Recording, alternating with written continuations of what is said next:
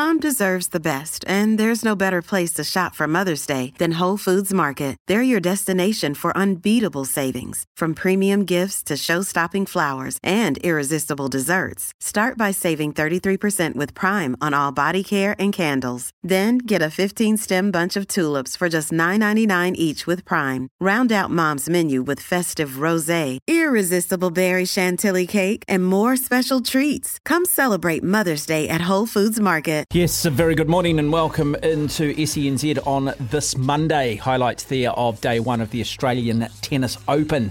And the only Australian going through on day one was Chris O'Connell, a 5-set match against Christian Garin. Is it the biggest sporting event on the Australian calendar? They do have the Formula One Grand Prix, the AFL Grand Final, the NRL Grand Final. We will talk the Australian Open shortly with Brett Phillips from SEN in Australia. Telephone number throughout the day is 0800 150 811. You can text us here on the Temper Bedpost text machine, 8833. We will head to the UK, catch up with Andy Buckley, BBC football commentator, have a look at the English Premier League through the first 2 weeks of the new year. Earlier today, Tottenham Hotspur, Manchester United playing out a 2-2 draw in fact, and then earlier today Aston Villa Everton playing out a 0-0 draw. Liverpool still top of the table by 2 points. Coming up after 11 o'clock, we will again reflect on yesterday's performance from the Black Caps, beating Pakistan in the second T20 to take a 2-0 series lead in that. Game 3 live here on Wednesday afternoon. Scott Rice will join us on the program. The Manu World Championships not too far away from getting underway around the country. This, of course, is the old traditional bomb off the wharf, bomb off the bridge. Why not have a World Championship for something that is quintessentially very New Zealand? We will do something very different after midday. Stu Kerr will join us on the program, a former runner who had a bad surfing accident, who's now taken up open water swimming, training for an event in Perth called the Rocknest Island Swim, 20 kilometres of open water. Stu was a promising middle distance runner in this country, just little injuries and niggles prevented him from maybe truly fulfilling his talent in athletics, but it's just a nice story. It's just a nice story of human endeavour.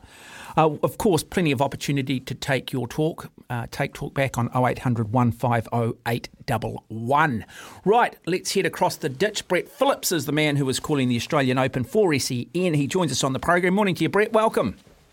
Yeah, morning. I keep thinking it's Tuesday, to be totally honest, but yes, it is Monday. The Sunday start is, I'm a fan. 87,000 people came through the gates yesterday, so it justifies, moving to a Sunday. More people can come on the weekend. I mean, certainly the narrative going around at the AO yesterday was that they'd love to make this a full, 3-week event and maybe start the tournament on a Saturday. So all that in the future. But, yeah, I think the Sunday start, certainly provided us with some entertainment, a bit of drama. The Aussies were involved in a few 5-set matches, a little scare for, not really a scare, but he was pushed, Novak Djokovic against a potential rising star of the future. So, it had a bit of everything, heaving crowds and a lot going on. Yeah, I mean, you look at the Australian sporting landscape, you've got the AFL Grand Final and AFL throughout the year, you've got the NRL Grand Final, you guys have the Melbourne Grand Prix. Is this the biggest sporting event on the Australian calendar? I think so, yeah. The duration, 2 weeks, the real estate that it owns, pretty much from the heart of Melbourne for a good, a kilometre or two. And, in Craig Tiley's words, the tournament director and the CEO of Tennis Australia, he'd love to make this the biggest sporting event in the world. He's never been short of ambition, Craig, very innovative, and he feels like they're only, at the tip of the iceberg, so to speak. So, yeah, we'll see, what the future does look like in terms of the Australian Open. It's just such a, I'm a bit blessed here, living in Melbourne. We've got an incredible sporting precinct that's so close to the heart of the city, which, doesn't exist really in any other city or most cities around the world. So, yeah, I think, the government has spent, over $300 million to, bring Melbourne Park up to the next level, 3 courts with a closed roof and just the facilities in general. I mean, you look back to the days when it came to Melbourne Park, it's just, evolved enormously. Yeah, a lot of people won't remember the days the Australian Open actually used to be played on grass, didn't it? It did. I was just down the road from where I was speaking to you at Kooyong, and every time I walk into Kooyong, I was a little too young at the time, but I walk in there and I think, how on earth was a Grand Slam played here? It's quite extraordinary, but it's still the spiritual home of Australian tennis. A lot of great history with the Kooyong Classic last week, and yeah, it's obviously a place that people remember fondly. But clearly the tournament had outgrown that facility, and yeah, it's just incredible how much real estate they've got now. And that's the great part. You had 87,000 people on site yesterday, but the site is so well spread out that you don't really feel like you're on top of each other. Chris O'Connell, thrilling 5-set match against Christian Gudin, the only Australian to go through on day one. Just from a New Zealand point of view, who carries the flag now for Australian tennis on both the men's and women's side? What are the expectations around the Australian players for this tournament? Yeah, well, certainly our hopes are with Alex de Minaur, having risen to the top 10 in the last 2 weeks. He plays Milos Raonic tonight on centre court, and, Raonic is obviously coming from a layoff. He's had a lot of injuries, the former world number 3 the last few years, so he's a little short of a gallop, but he's dangerous because he's big and he serves so well. So the Demon will have to make some inroads. He's got a tricky draw, but, for the first time, I think he believes that he can really beat all these guys. He's, risen incrementally. It's been a great sort of journey to follow. He's a terrific young guy. I mean, he's, cut from the same cloth as Leighton Hewitt. Every point is life and death for Alex, and he's got a great attitude, good team around him. Leighton's a mentor and a huge influence in the background. And, look, we actually believe that, have started to believe that he can actually maybe win a slam. We didn't probably think that 12 months, 2 years ago. And, the calibre of players around him is so good that, it comes down to matchups and a bit of luck, a point here or there. But he's our main hope, certainly on the men's side. We've got, 9 players inside the top 100 Australia. A lot of them, O'Connell got through yesterday, but, Kibler goes down in a tough 5-setter, Sweeney in a tough 5-setter. So they're all really competitive. That's the DNA of Australian tennis players. But, de Minaur sort of set himself apart from those guys. And, the women, it's a little thin right now. And that's going to be the case for a little while. We've got a couple of promising 18-year-olds. One girl, Taylor Preston, just keep an eye on her. She's going to keep skyrocketing up the rankings. She's at 200. 18 in the world. She plays Alina Svitolina today, who's made a great comeback as a mum. But she's one that we're hoping for. She's got the glint in the eye, I can tell you, of an Ash Barty. So, we'll see where the progress goes. Okay, so in terms of the crowd favourite, who outside of the Australians seems to be the brand athlete, seems to be the athlete, the player that everybody wants to get up and watch, everybody wants to get alongside? Is it Novak Djokovic, or is he still sort of loved by some and hated by others? Yeah, it was interesting to observe centre court last night. So, he played this young Croatian, won the French Open boys singles last year, Dino Primsic. He's solid boy. He's got the Alcaraz type legs, Holger Rune type, that lower core, so strong. And, these young guys are so ready. They're not sort of biding time or developing. They believe they can win. They're not playing, the resume on the other side of the net. And, I mean, Novak sort of likes those matches in the early part of the tournament just to work him in. You almost feel like sometimes he's orchestrating it himself, but we'll never know that. But, look, Djokovic, I think, it seems such a long time ago, the whole deportation and COVID and everything else, that we've almost forgotten about it. He's a 10-time champion. They may very well build a statue of him at Melbourne Park. So there is the respect. But we're loving this next crew. That's where, the practice courts, when you've got Carlos Alcaraz and Holger Rune and Ben Shelton, Jannik Sinner, who had a nice first-up win yesterday. These guys are drawing the spectators. They're the next generation, and it's pretty exciting, to be honest. But the tennis they're playing. We keep talking about the next generation, but we still really haven't seen the next generation come through. We've been talking about the next generation for a long time. Alcaraz, he's won himself a US Open and he's done well, but it's still Novak Djokovic, isn't it? Yeah, no doubt. The best of 5, it's still Djokovic. That's the ultimate test, and particularly at Melbourne Park, because he owns this court. It's his home away from home. So, Alcaraz has won a couple of majors. I mean, Sinner, you feel like, is almost ready to break through this year, but Novak is still so driven. So, whilst he's in really good physical shape, which he is, and he wants to get some really, significant separation, I think, ahead of Nadal to be arguably, without doubt, the greatest of all time.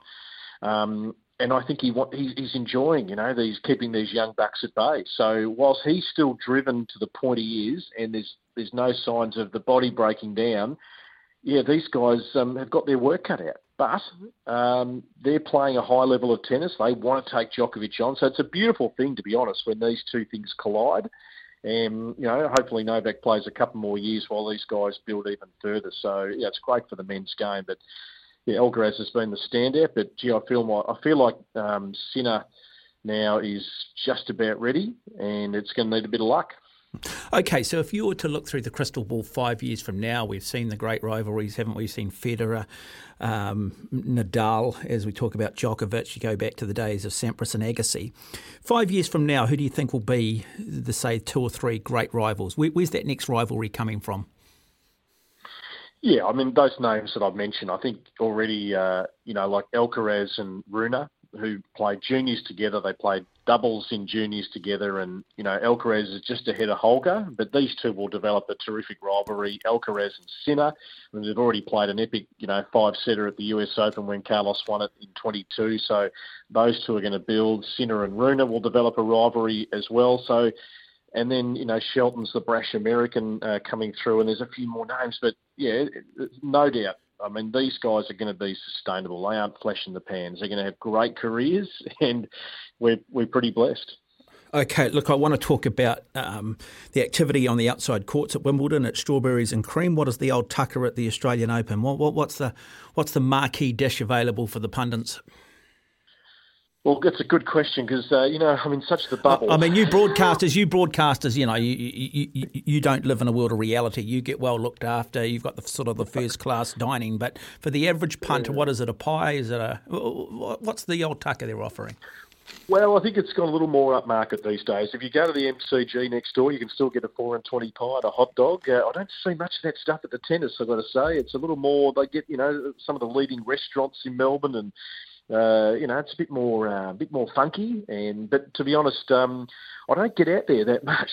I'm in the cocoon where I get beautiful, vegetables and some nice meat and, nice sustainable food to get us through the 15-hour days, I've got to tell you. So I will make a point, though, just to wander out to the eateries and see for myself what they're eating. Yeah, no, absolutely. Okay, weather-wise, temperature-wise, are there any rules and regulations now in place regarding extreme heat and, I guess, taking greater care of the players' health? Yeah, it's been in place for a little while, and they measure that. It's I've forgotten the terminology now. The wet bulb, I think they call it. But looking at the forecast, to be honest, I don't think we're going to get to that extreme sort of situation. But obviously, if it gets, I think it gets to about mid-30s, but it can depend on what court they measure the court temperature, and those hard courts get pretty warm underfoot.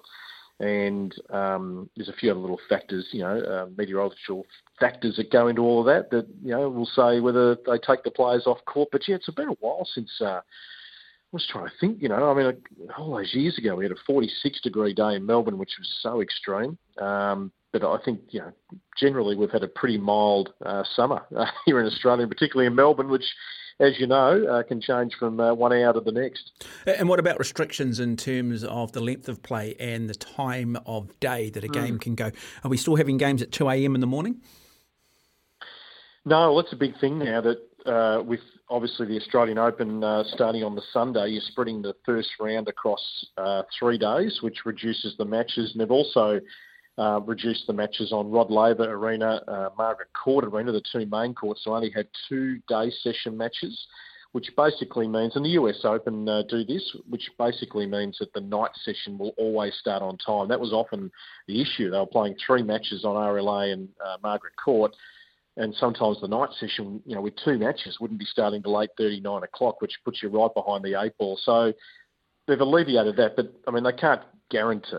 Tennis, there's no clock, as we know. There's no final buzzer. It's when the match ends. And, like, for example, last night, Djokovic plays 4 hours. We didn't expect that against a qualifier in the first round. Aryna Sabalenka came out and won pretty comfortably, so I think we're out of there after midnight at some point. But, yeah, we'll have to wait and see whether we get, a day where it just drags on. And that's the unknown, really, of tennis. But I think on the tour this year, they're going to be trialling the ATP and the WTA. If a match hasn't started by, I think, 11 p.m., they'll, postpone it to the next day. So, yeah, I think they're trying to look at some things to, appease the players and certainly the spectators.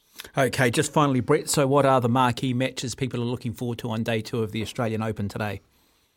Yeah, there's a bit to like. Noted about that. Some terrific matchups right across the men's and the women's. I mean, Coco Gauff will be on centre court. She's definitely up there in the top 4 now. It was the top 3 winning the US Open. It's put her on the map. Stefanos Tsitsipas will be an interesting watch. He's got Cizo Bergs of Belgium, but he's back isn't 100%. But the night session, demon all round, is to be followed by the return of Naomi Osaka, which is going to be fascinating. We had a little glimpse of her in Brisbane. She was striking the ball pretty well, and her return to Grand Slam tennis tonight up against Caroline Garcia, the former world number 4. So it's a tough, certainly first up match. But looking forward to seeing Naomi back at a place where she's won a couple of majors. So, yeah, certainly Rod Laver in the night session tonight is going to be pretty exciting. And Felix Auger-Aliassime, he's trying to find some form, the Canadian. He's got Dominic Thiem, the former world number 3. I mean, that would be 4th round going back a couple of years ago, but a first round at the AO. Well, Brett Phillips, have a great call. Lovely to catch up, and thank you for your time this morning here on SENZ. No doubt. Pleasure. Thank you. There you go, Brett Phillips. All things the Australian Open Day 2 from Rod Laver Arena. Certainly the biggest sporting event in Australia, one of the biggest sporting events in the world. Always great weather, great hospitality. And I've got to say, I've just sort of returned from Australia myself, just up on the Sunshine Coast. And, okay, I'm not going to talk tennis here, but my kids are into their surf lifesaving, and I like to do my swimming. And just the noticeable difference that you see between here and New Zealand, and it's a population thing, to be fair, economies of scale, I guess, but the facilities that Australia have that we just simply don't have. You go to the surf clubs, surf lifesaving clubs in Australia, and they're just 3 levels, restaurants, incredibly well resourced. They're every 2 or 3 kilometres along the coast. Outdoor 50-metre swimming pools everywhere, 10 lanes. You get your own lane when you jump in. Just remarkable facilities. And then you just look at Rod Laver Arena. You look at the fact that 3 of the main courts there now have roofs. They can, cover the courts if need be. $300 million investment into Rod Laver Arena by the Victorian government. And, and they reap the benefits of it. They do genuinely see a return on that investment. But I hate to say it from a sporting point of view, we do live very much in a backwater, don't we? I'm not sure what the solution is, but I can sort of understand why a lot of New Zealanders end up moving to Australia. Of course, the other big difference being the climate as well. It is 22 minutes after 10. If you do want to phone the program at any point, we're happy to put you to air, 0800 150 811. You can text us here on the Temper Bedpost text machine, 8833. We will take a break. When we come back, we'll talk some English Premier League football. That must be my cue. I was too busy eating. I wasn't keeping an eye on what was happening on the computer. Sam Hewitt came in and rudely interrupted me. And then I'm swinging and missing outside off stump in the middle of Lords. Not seeing the new ball too well. Almost back in the pavilion. However, I've got my eye back in. Start to play in a few singles. Soon we'll be hitting a few boundaries, and before you know it, I'll be seeing it like a beach ball. Let's talk some English Premier League football. Manchester United, Tottenham Hotspur, didn't really care about this game, to be perfectly honest. It ended up being a 2-2 draw. Earlier today, Everton and Aston Villa played out a 0-0 draw. BBC football commentator Andy Buckley joins us on the programme out of the UK. Evening to you, Andy. Welcome. Welcome. Thank you very much. As a Liverpool fan, and you have been a hardcore Manchester City fan, did we care about the Manchester United Spurs result? Yeah, I do actually, yeah. And just to watch it as a spectacle, really, because it is a classic English fixture. And it didn't disappoint, to be honest with you. Manchester United didn't disappoint because it was true to form in terms of the way that they played. No identity, no organisation. And in the English press, they're getting slaughtered at the moment because they're just drifting, really. The new partial owner, Sir Jim Ratcliffe, was there, sat alongside Sir Alex Ferguson in the director's box. The first time he's seen the team since his takeover, yet to be ratified, of course, by the Premier League. So it'll be interesting to see what happens at Old Trafford. But the inquest into what's gone wrong at Manchester United is going to be in depth. It already has been. It's such a worldwide institution. But and I thought Spurs did pretty well, actually, considering they've got quite a few players out. Heung-min Son's at the Asian Cup. Kulusevski was out ill. Maddison's injured as well. So there was shorn of a few players, Tottenham, and Manchester United still couldn't sort of produce anything to convince anybody that they're on the way back. But it's going to be a long, hard road for United. But you as a Liverpool fan, me as a Manchester City fan, obviously we've got a passing interest in that fixture because they're below us in the table. Yeah, I just want to talk about Richarlison. Came from Everton, seems to have responded well, and Ange Postecoglou starting to play some good football, starting to score a lot of goals for Spurs. Yeah, very much so. I do like Postecoglou. I think he's got a bit something about him, and I think English football's really taken to him. And certainly the way that Spurs play, they've always been an entertaining side, not always a winning team. And I'd like to think that Spurs could do something this season, whether it's getting the Champions League or maybe winning the FA Cup. Play Manchester City a week on Friday. And that's going to be the tie of the round, I suppose. Fascinating fixture in the fourth round of the FA Cup. But they've done well, Spurs, and the contrast between him and Eric Ten Hag is that Ten Hag's been there a year longer than Postecoglou, and yet Postecoglou, you look at his team and you think, yeah, they've got something about them. They've got some style. They've got some rhythm. They play to a set pattern, and it's an attacking pattern as well. Whereas Manchester United are just completely devoid. They're clueless. They are absolutely clueless you just don't know what you're going to get from them. You don't know what you're looking for, and yet they've spent as much money as anybody else. How long before Eric Ten Hag goes? Does he go? Well, they're now saying that he's got until the end of the season to prove himself to the new owner, and it was interesting to watch Sir Alex Ferguson there talking to him and welcoming him to Old Trafford. And I seem to recall he did exactly the same thing to the Glazers when they took over as well. And of course, he's been on the payroll ever since as an ambassador of the club. So United fans will rip into the Glazers and say, well, we've got these American owners who don't care about the club. They've not invested they've invested in the team. They've spent a fortune on the team. They've backed the managers and they've sacked the managers after they've failed. And the accusation is that they're still there, but they've not invested in the stadium, which is going to cost an awful lot of money, whether you remodel Old Trafford or move to a site adjoining it, which is one suggestion, and that's going to cost even more money. But Sir Alex Ferguson was there, cozying up to the new owners. He's been on the Glazers' payroll. He's never criticised the Glazers in all the time he's been there.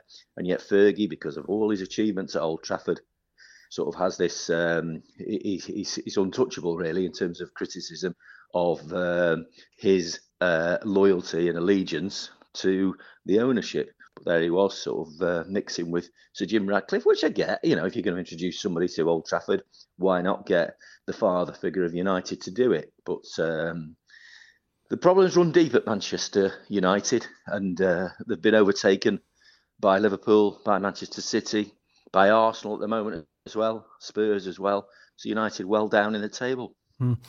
Okay, 20 games into the season for most of the clubs, 2 weeks into the new year. Liverpool top of the table, 2 points ahead of Manchester City. When the season started, if you could have looked through a crystal ball, did you see this performance coming from Liverpool, and did you see maybe just the odd speed wobble coming from Manchester City? Yeah, I did actually, because people were saying to me in September when City reeled off successive victories, and I was there at Wolves when they got beaten for the first time. I think it was the first afternoon, actually, at the end of September, when they actually dropped points. And I knew it was going to happen because such is the nature of the Premier League, because there's so many teams that you can beat you. I was there against Crystal Palace just before Christmas when City were 2 up, cruising, absolutely in cruise control.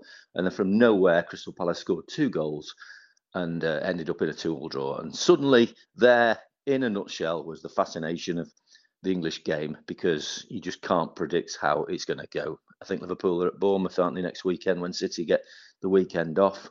And, it's not a foregone conclusion that Liverpool will win at Bournemouth. It's not a foregone conclusion who's going to win the Premier League. I think it will come from Liverpool and City. I don't think Arsenal, even though they're very in close proximity, I don't think Arsenal, I think they've faded a bit at the moment, and I can't see them coming back again. I don't think they've got Havertz is getting a lot of stick. I don't think they've got a proven goal scorer, which is what they need. Liverpool will be looking that Mo Salah comes back from the African Cup of Nations as quickly as possible. But people in Manchester see Liverpool as the big danger, and it may be exactly the same from a Merseyside perspective on Manchester, but it'll be one of the two. And I know it's stating the obvious, who drops the fewest points, but teams will drop points. City will drop more points, which is why beating Newcastle was just so precious. And I think Liverpool will slip up as well, but Liverpool are a coming force again, and you can tell that. For Manchester City, Kevin De Bruyne back. Boy, he makes just such a big difference to that side, doesn't he? Just such a wonderful player, even at, 31 years of age?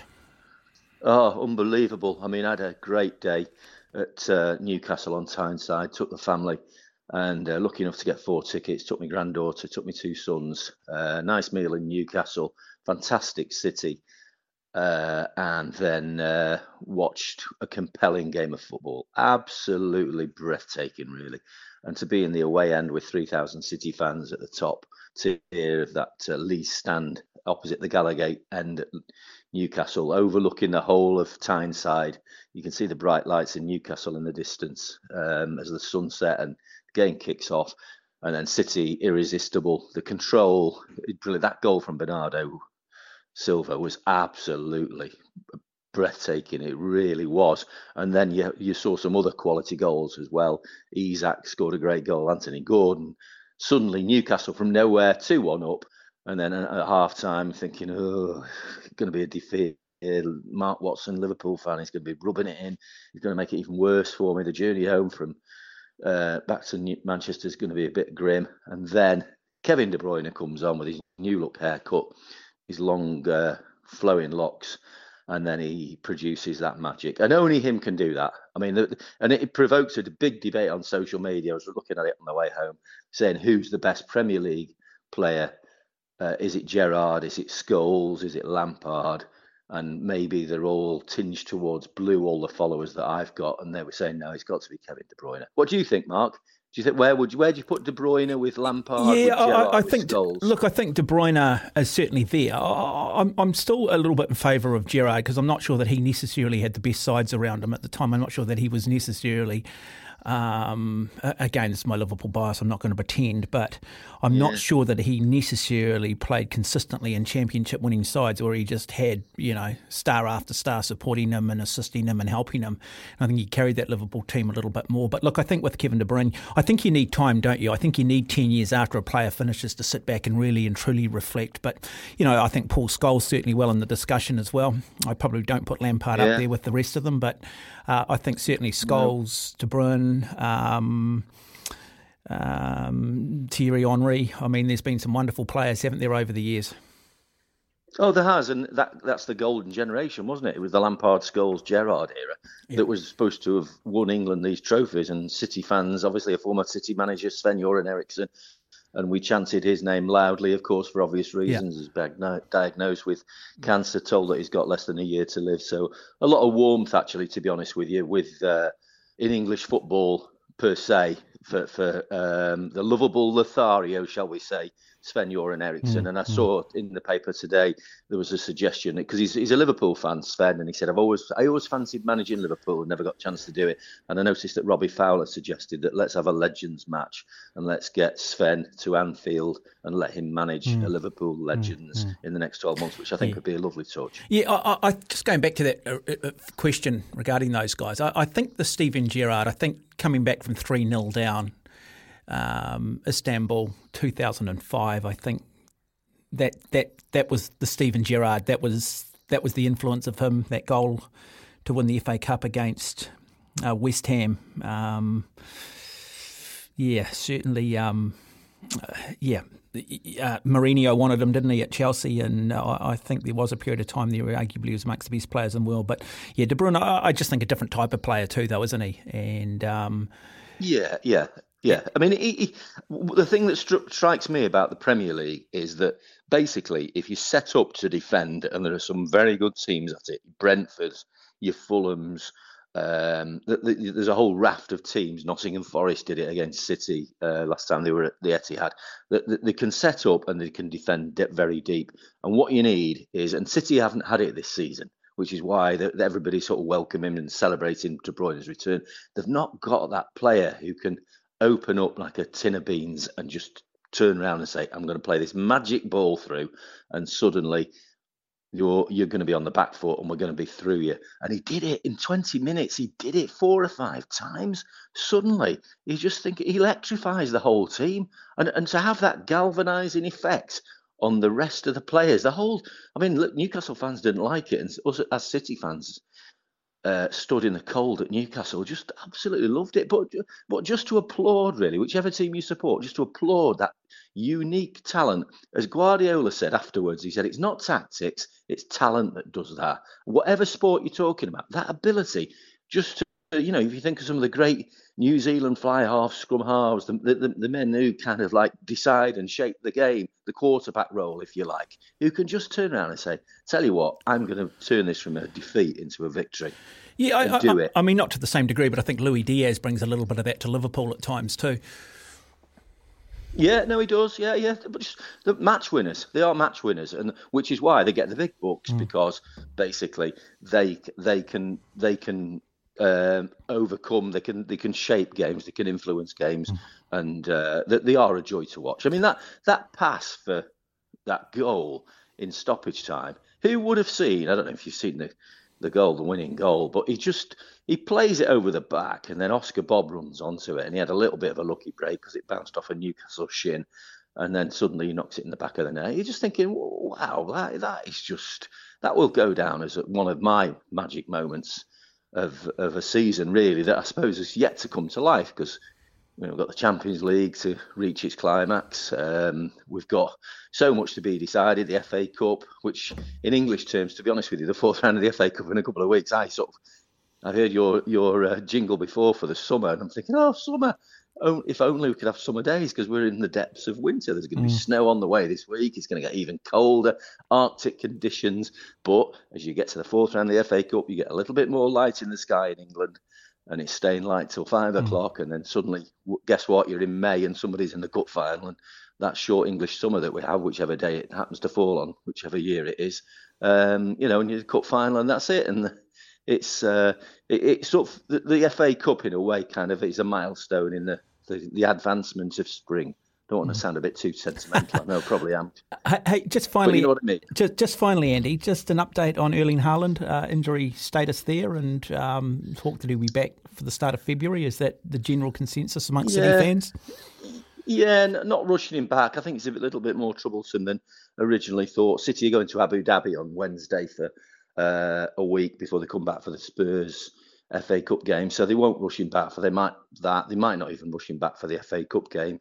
But yeah, hopefully it's nothing too serious, and hopefully he'll be back. They do need him. They do need him, because there's a couple of those crosses that De Bruyne produced, he would have got on the end of them. But just going back to your point about Liverpool and Manchester City, it is going to be an intriguing battle right to the finishing line. And I suppose from a Liverpool perspective, having won one title, and that title was won in front of an empty cot, wasn't it? Because it was a COVID Premier League title. Liverpool and Klopp will be thinking, well, we need that. We really need it. And I get that. And how will that affect the pressure at Anfield? Having said that, Liverpool have this rare ability among their supporters to kind of inspire, and they are a 12th man in every sense of the word, really. So there's that. And then Manchester City bidding for history, because no team has ever won 4 successive Premier Leagues.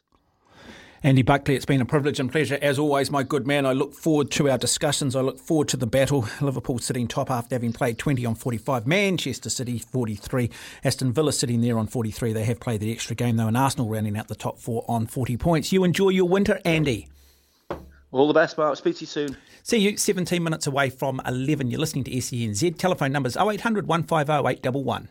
Feel like I got a little bit of the holiday blues. Not quite on my mojo. Haven't quite got the nervous system up just yet.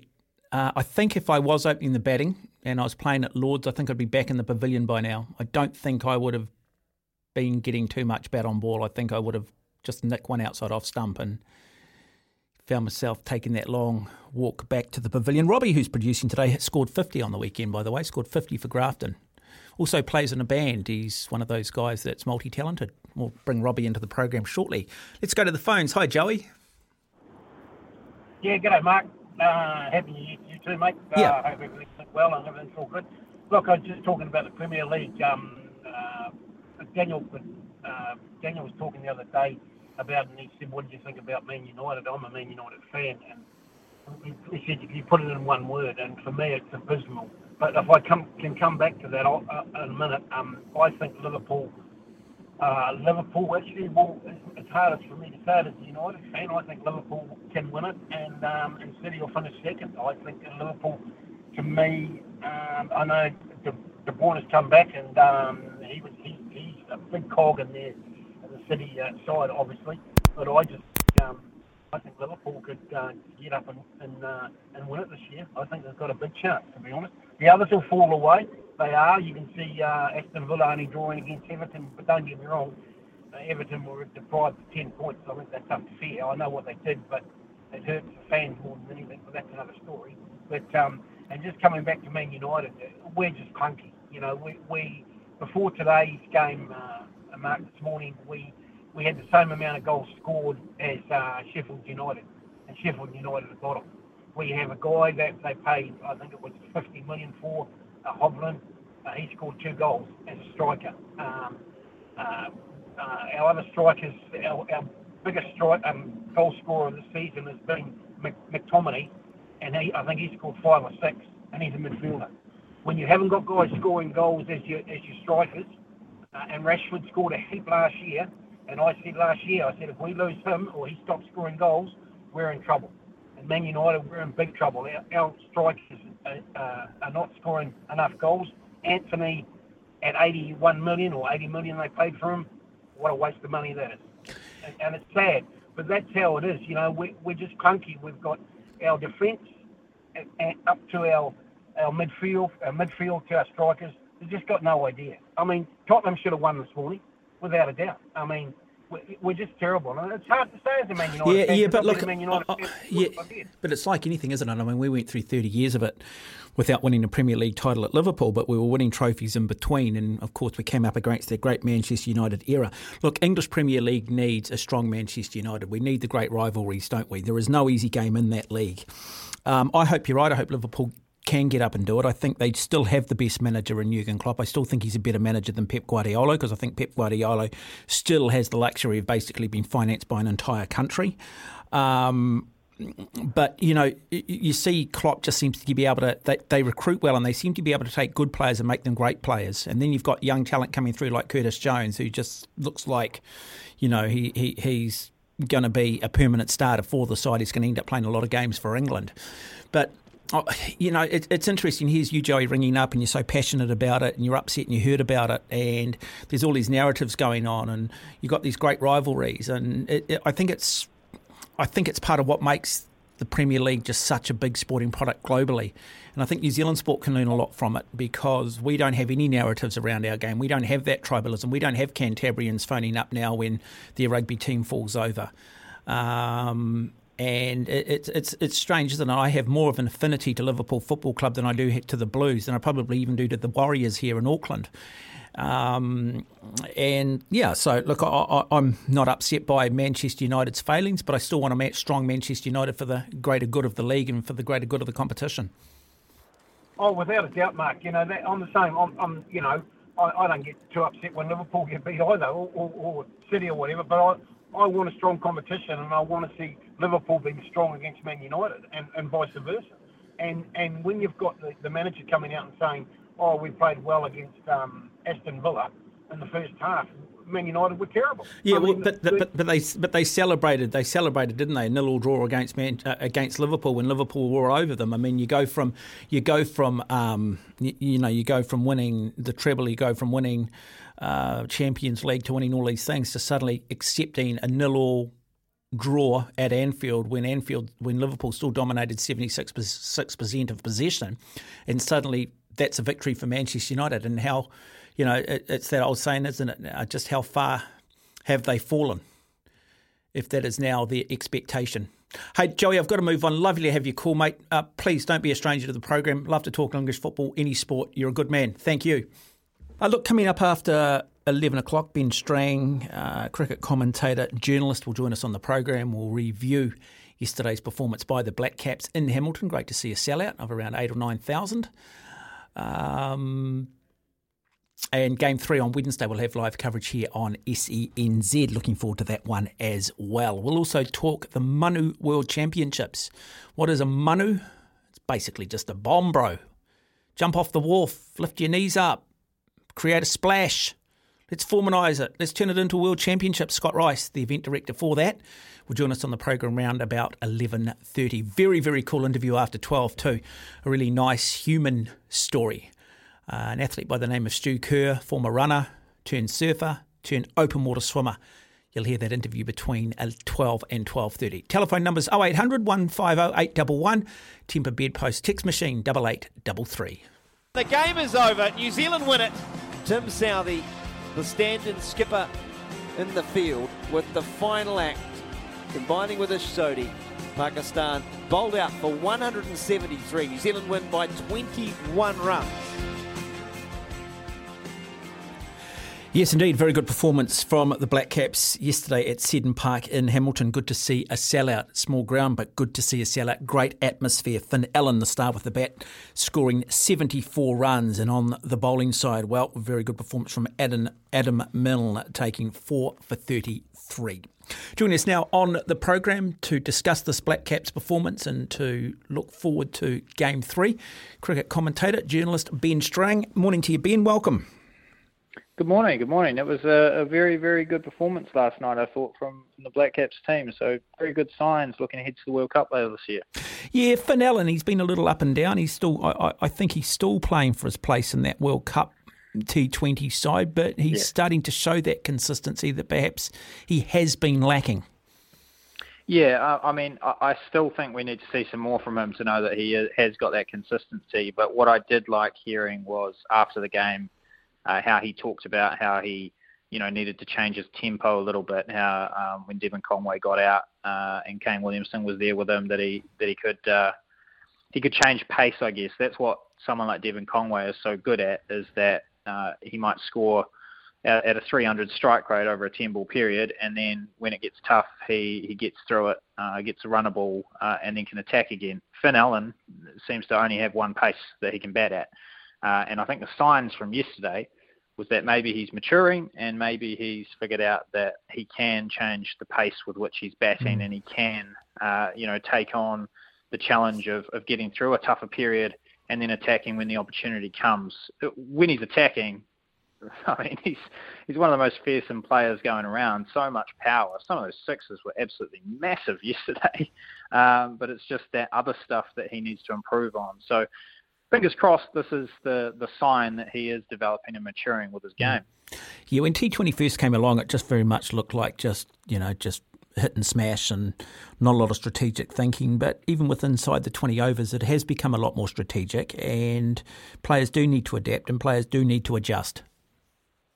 Absolutely. I think it's of all the formats, Test cricket is the pinnacle, but funnily enough, even though it looks like hit and giggle, I think one of the most tactical forms of the game and requires the most thinking and analysis is 2020 cricket.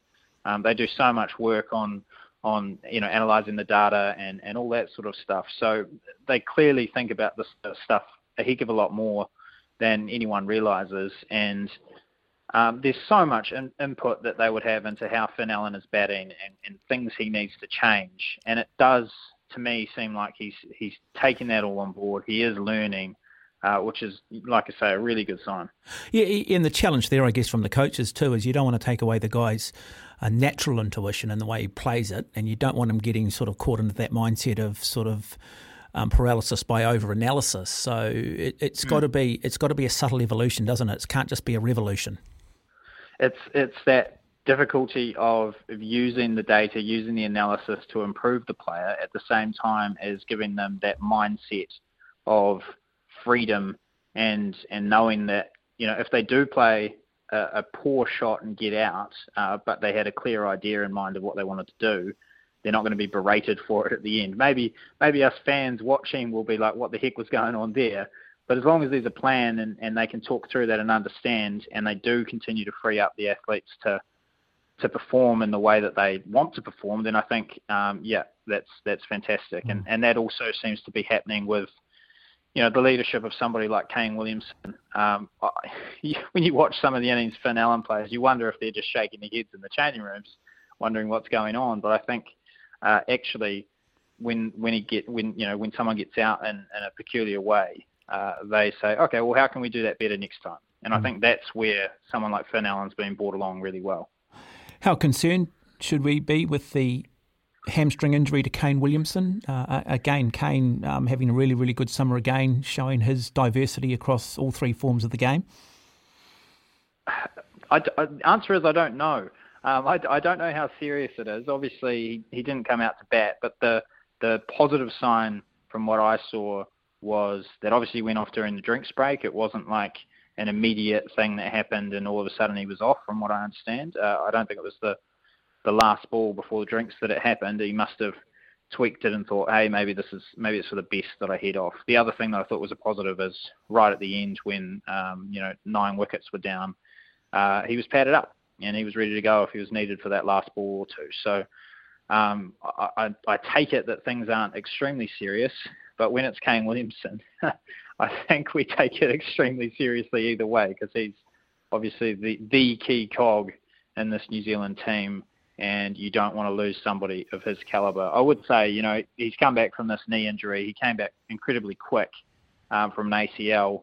As somebody who's had 2 knee reconstructions, I know that the hamstrings certainly get tested out when you come back to sport. So in another way, I guess it's no surprise that he might be having a wee hamstring issue after coming back from knee surgery.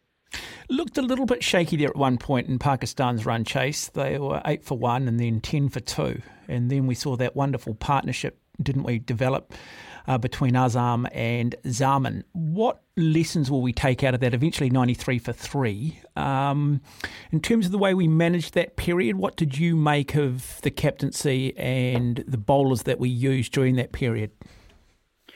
Yeah, I mean, I saw we used, Mitchell Santner came in during the power play and was taken to. Fakhar Zaman decided he was going to go after him. Mitchell Santner's the player that New Zealand can often rely on to come in and not go for many runs. And he can come in the power play, he can come in during the middle overs. It doesn't matter too much. He does a really good job. So coming back from COVID, Mitchell Santner wasn't quite at his best, went for 47 runs off his 4 overs. That's very unlike Mitchell Santner and not something that I would expect to happen too often. On the other hand, you're talking about Babar Azam and Fakhar Zaman, who are world-class players in this format. Babar Azam is world-class in any format. So the fact that they've found form, we talk about it a lot in cricket teams. The other team is allowed to have their moments, It's about trying to stick to your plans, being patient, and it'll probably come. That's what I think was good about New Zealand, is that they weren't searching, that they were sort of staying patient, and when they did get the breakthrough, obviously they took 8 wickets in 10 overs basically, so they bowled really well there on out. So I think there was really good signs. Pakistan are allowed to be good in periods. New Zealand will just hope that they're better. Looking forward to the Test series against South Africa and Australia, should we be concerned with the form of Devon Conway in the short form of the game? Yes and no, I guess. I mean, everyone's going to be concerned that he hasn't scored that many runs of late.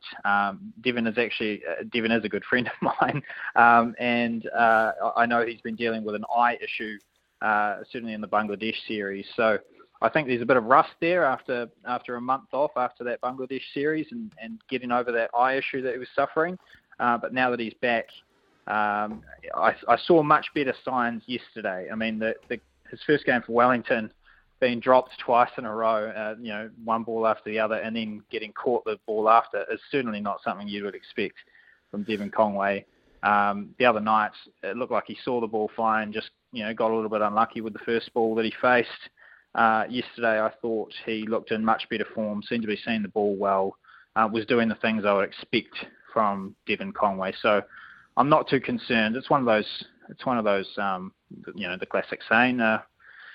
Form is temporary, but class is permanent. I think he'll come back strong. Yeah, it's a funny way that our sort of domestic season is set up, because you'd argue, I guess logic would suggest that playing T20 cricket's not necessarily the best build-up for arguably what should be a very good test series, not so much against South Africa because they're sending out their B side, but certainly in preparation for the Australians in February. And, if we want to be taken seriously, we need to give ourselves the best chance to beat Australia. Yeah, I agree. I don't think it is a good way of building up with the formats they'll be playing. I think one day, moving from one days through to test matches, I don't see too much problem with. They're close enough, but 2020 is an altogether different mindset, particularly for some of these cricketers. For if you're Devon Conway, you're going from trying to hit at a strike rate of 150 to trying to bat for 150 overs. That's a heck of a change in mindset. I mean, there's little things that stay the same. The process of how you think through each ball, how you're waiting for particular shots, all that stuff's the same. But you've got to put the aggression away, and that can take a little moment to get through. So it's certainly not ideal. But I mean, it goes back to the Plunket Shield. There's a couple of less rounds than there used to be. That's not the priority, it seems, on the domestic scene. The Super Smash certainly is, with it being televised the whole way through. So part of this is, I guess, the way the professional game is going. But yeah, certainly not ideal preparation for what should be a fantastic series having Australia here. I mean, I can't wait for that. Yeah, Ben, look, we haven't spoken before, so I just want to ask you this question then. I just want to get your thoughts. Does Henry Nicholls retain his place in the Test side in February? Oh, that's a tough question. Okay, and the reason for not what the selectors might do. What would you do? What I would do is I would have him in the team. I would play him in New Zealand, and the reason is this. And I think Mark Reason actually wrote a column about this, which was somehow we had the exact same ideas, is that we had Ajaz Patel take 10 wickets in India, and then the next Test match New Zealand played was in Christchurch, and he was dropped. He did not play. Henry Nicholls' previous performance was a 200 in Wellington, where he bats extremely well in Test cricket, and then he was taken to Bangladesh, and he still played, where the stats show Henry Nicholls in Asia is not very good, not a particularly good player of spin, averaged something like 13.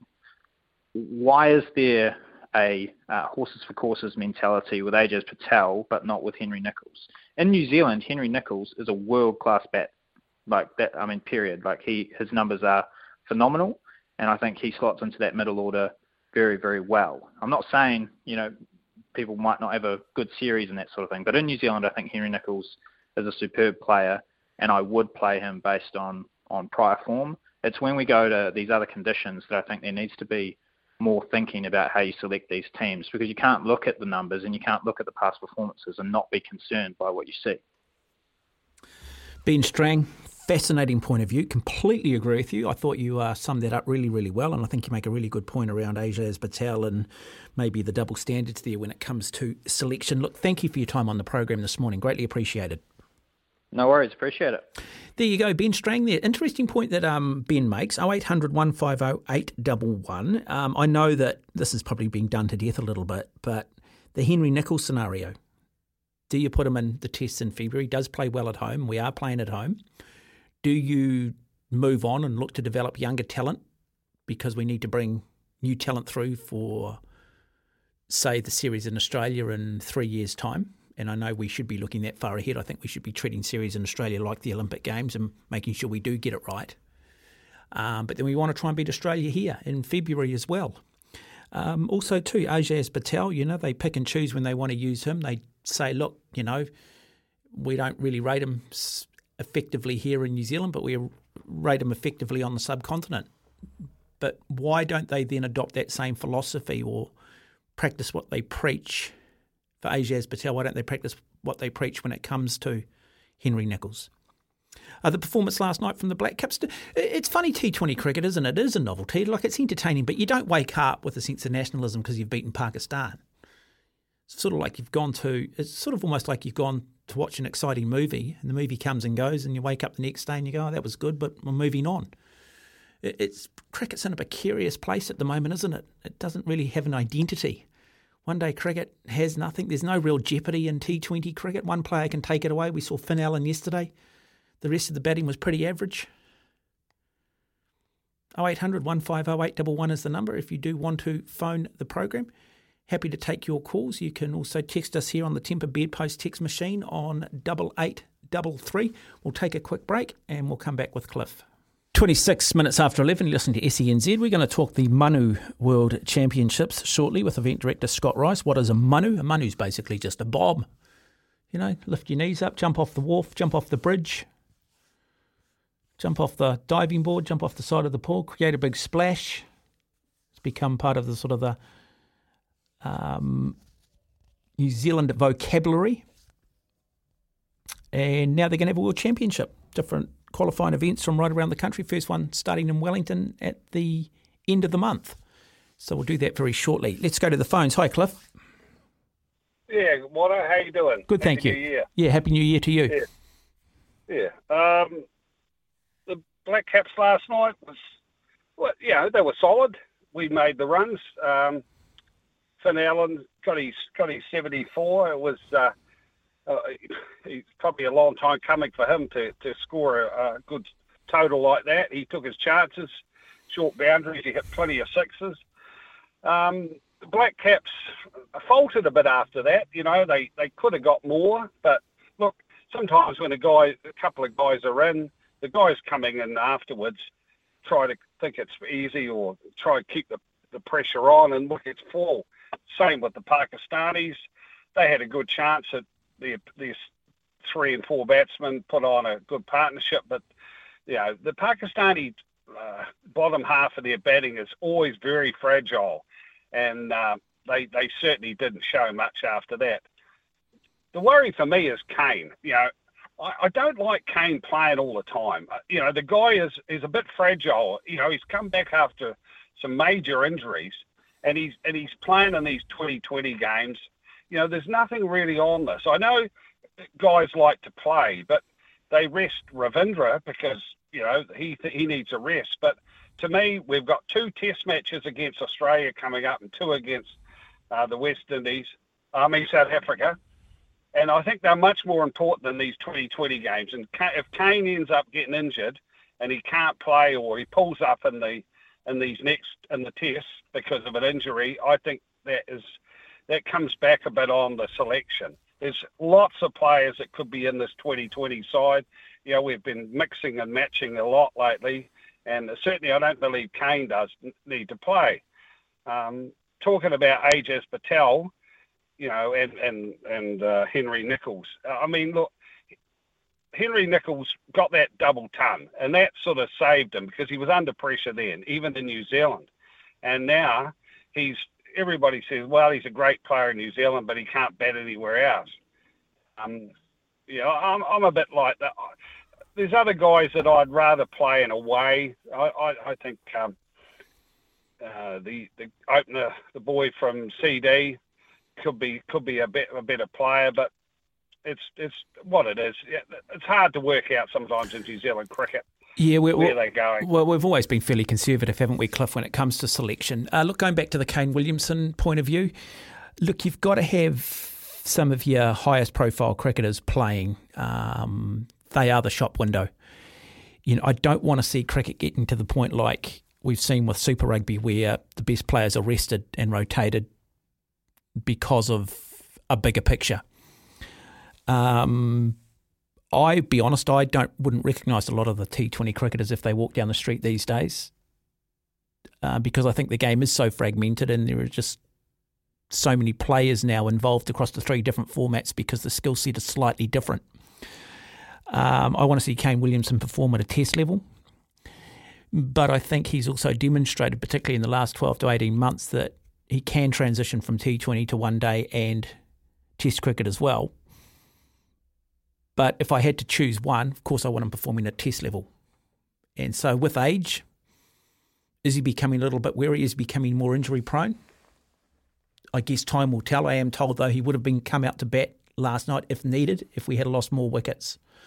As for the rest of the New Zealand batting yesterday, a little bit of a concern, but that is the nature of T20 cricket. You've only got to have 1 or 2 players to take the game away from the opposition. One day cricket, you need to have probably 5 or 6 or 4 or 5. Test match cricket, you probably need to have 7 or 8 performing. But that is the fickle nature of T20 cricket. Cliff, lovely to have you on the program. Thank you for phoning. 28 minutes away from midday. The Manu World Championships are about to get underway. 26th to the 28th. They're going to take place in Wellington. From the 2nd to the 4th of February, they're going to take place in Hamilton. From the 9th to the 11th of February in Christchurch. And then qualifying events in Auckland from February 23 to the 9th of March, with the big finale then happening in Auckland. What is a manu? It's basically just a bomb bro. Jumping off the wharf. Butt enters the water first, you lift your legs up nice and high and you try and create a big, big splash. Scott Rice, the event director, joins us on the program. G'day, Scott. G'day, how are you, Mark? Yeah, good, thank you. I mean, at its most basic level, that's what a manu is, isn't it? Well, what's your definition of a manu? Well, the manu is a style of bomb, and a bomb, as you've just described, is jumping into the water to make the biggest splash you can. And as we've seen in New Zealand for so many years, there's a real technique to it. And the better the technique, the bigger the splash, the bigger the reaction. Yeah, look, I must admit, manu was not even part of my vocabulary until about 3 or 4 years ago. It was only when my son started to say, oh, man, I'm going to do a manu, that I started to sort of, starting to understand the vernacular. How long's the word been around? Well, it's been around many years, probably in the sort of Pacifica Māori communities. Some would argue it started in South Auckland, in Manurewa, Mangere. And they've been doing them for years. I think the style is reasonably new. I wouldn't want to put a number on it in terms of how many decades ago they started, but yeah, I agree. Manu has really only been widely used in the last sort of 5 to 10 years.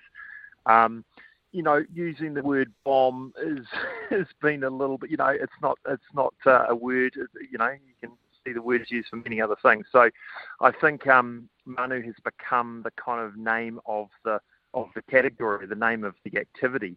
But in saying that, it's a style of bomb, and there are other style of bomb like the coffin, which is the feet first, kind of in the back, and the top of the body goes in second. You've got the staple, which obviously, as the name suggests, is sort of feet and arms in first, and then you've got the gorilla, which is diving in with sort of the bum going over into a roly-poly. So there's plenty of different styles, but manu now is the most popular style. Okay, Scott, your first event coming up towards the end of the month in Wellington. What's the response been like? How are entries looking? Look, registrations are going pretty well. I think we're expecting a lot of people to just rock up on the day. That's kind of how bombing contests have gone in this country. It's just rock up on the day. So there's certainly a lot of awareness and understanding out there of where we're going to be. And we're really happy with how many we've got so far, and I think they'll be telling all their friends. So, yeah, as you said, 5 qualification events around the country, starting in a couple of weeks in Wellington, then move to Hamilton, Christchurch, and Auckland, and then we conclude with a grand final in Auckland's Viaduct Harbour. So we select 70 of the best, male and female, across kids, youth, and adult divisions, and they all come together to battle it out to become the inaugural Z World Champion in the Manu. Is it just the big boys that win this? Have you just got to have a lot of bulk? Is it the pie eaters that are going to win, Scotty? Yeah, good question. I mean, yes, generally someone that's bigger can generate a bigger splash by doing nothing at all. What we've done with our scoring is we've got a slight handicap, I guess you'd call it, where we adjust the overall score based on how heavy they are, to give the guys or girls that are lighter or smaller in stature a chance. And as you know, they're trying the best they possibly can at 60 kilos versus a guy or girl that might be way over that. So that's something quite interesting that we're bringing in, and we're just trying to adjust it to make sure that it's going to be okay, because we don't want to find, people saying, well, that splash is bigger than this one, but at the end of the day, people could be 50 kilos lighter. Now, Scott, you're using technology, aren't you, as a judging mechanism? Do you have backup judges in case the technology does fall over? Yeah, look, we've tested. No, the answer is no. We'll probably run around and make some decisions. But we've tested. It's called Manutech. We're working with the Professor of Biomechanics at AUT, Petria Hume, and we've got a pretty, I'd like to say, touchwood, fail-safe system where we video every manu, we freeze frame it at the biggest point of splash, and we measure the splash height and the volume of water. And that's the predominant scoring mechanism for our qualifiers. So people it doesn't matter what they do, it's all about the size of their splash.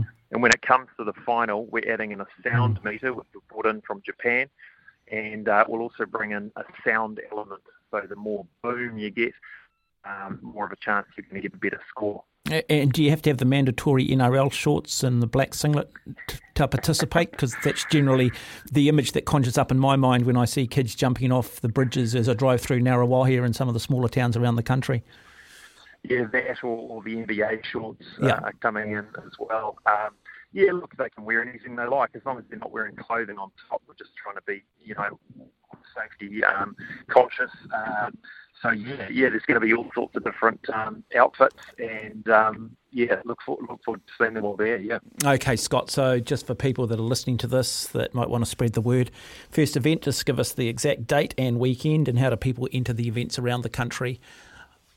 Yeah, so if you can do a mean bomb, a mean manu, whatever you can do, head to manuworldchamps.com. All the dates and locations are there. But we kick off on the 26th to the 28th of January on the Wellington waterfront where the big jump platform is.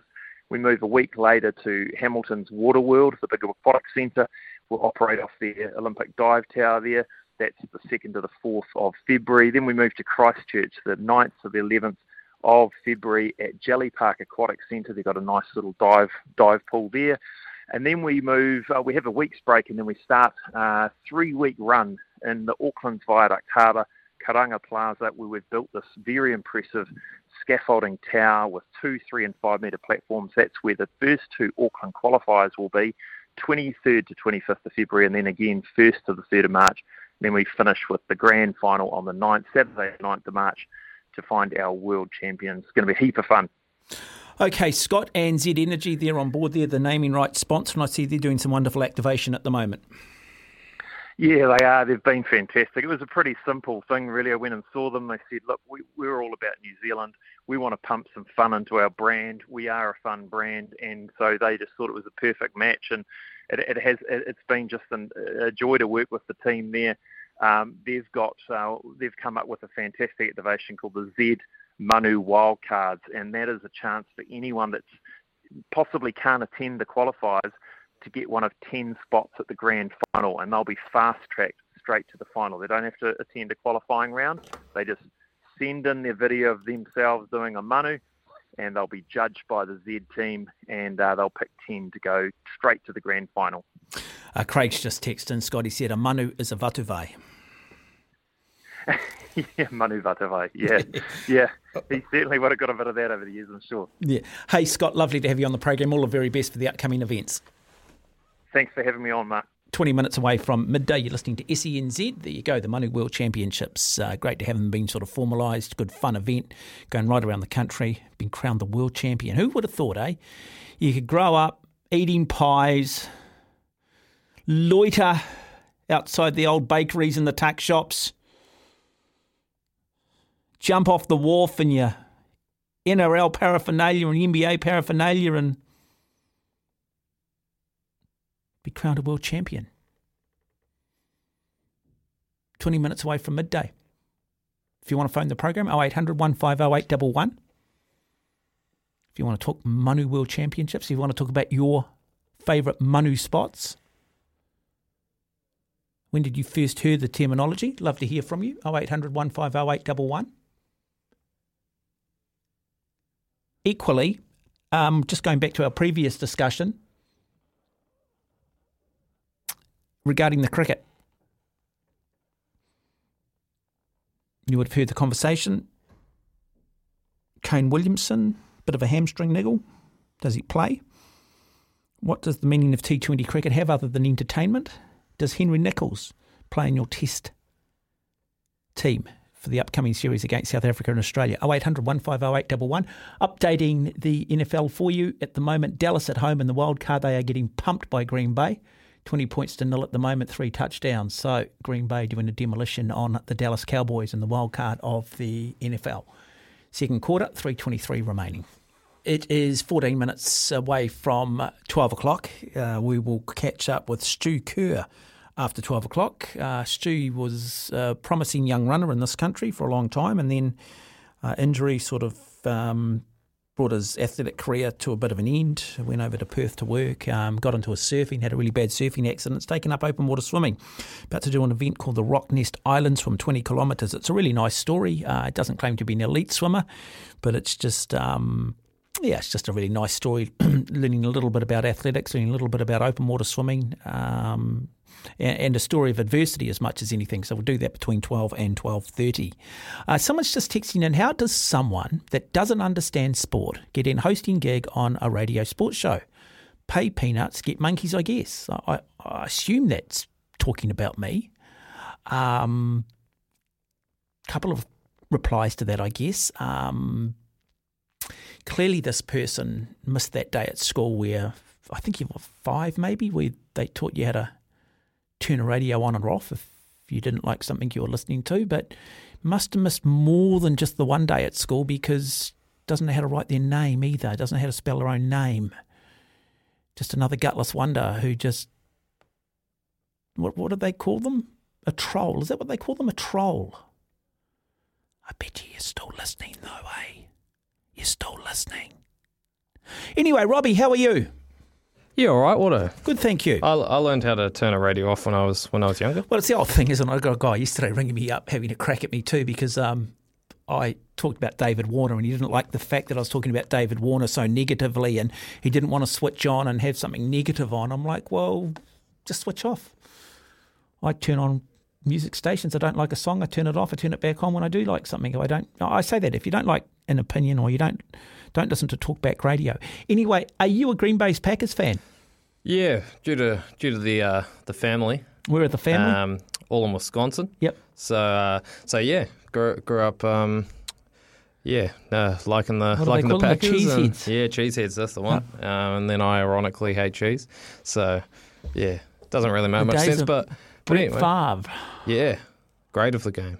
And yeah, most recently Aaron Rodgers before he went to the Jets and then proved his money worth by getting injured in the first minute. Yeah, well, I tell you what, I know that's... And I tell you what, though, Dallas absolutely flogged here at the moment, 20-0, second and 2, so they've got a chance here of first down and got a chance of possibly getting on the scoreboard. They wouldn't want to go into half-time. No. They'd want to get a touchdown going into half-time, wouldn't they? All got picked off. So there we go, intercept, and it'll be Green Bay who'll run one in. It's all over. Green Bay are going to win this. Dallas are on their way. They're gone. I'm not a huge NFL guy, but I follow Green Bay, and all I know is that I got on Green Bay to win the Super Bowl at 67-1. So something tells me that still won't happen, considering we were the last seed. I'd like to see the 49ers win it. I don't think they will because they've got that quarterback Brock Purdy, who is known as Mr. Irrelevant. He was the very last draft pick, and if you're the last draft pick, you get the nickname Mr. Irrelevant. And, of course, he was picked up as their third-string quarterback. He's now the starting quarterback. He's now breaking, well, pretty much owning every major statistic this season in the NFL. A lot of people still not prepared to give him credit, mainly, I think, because he was such a low pick in the draft.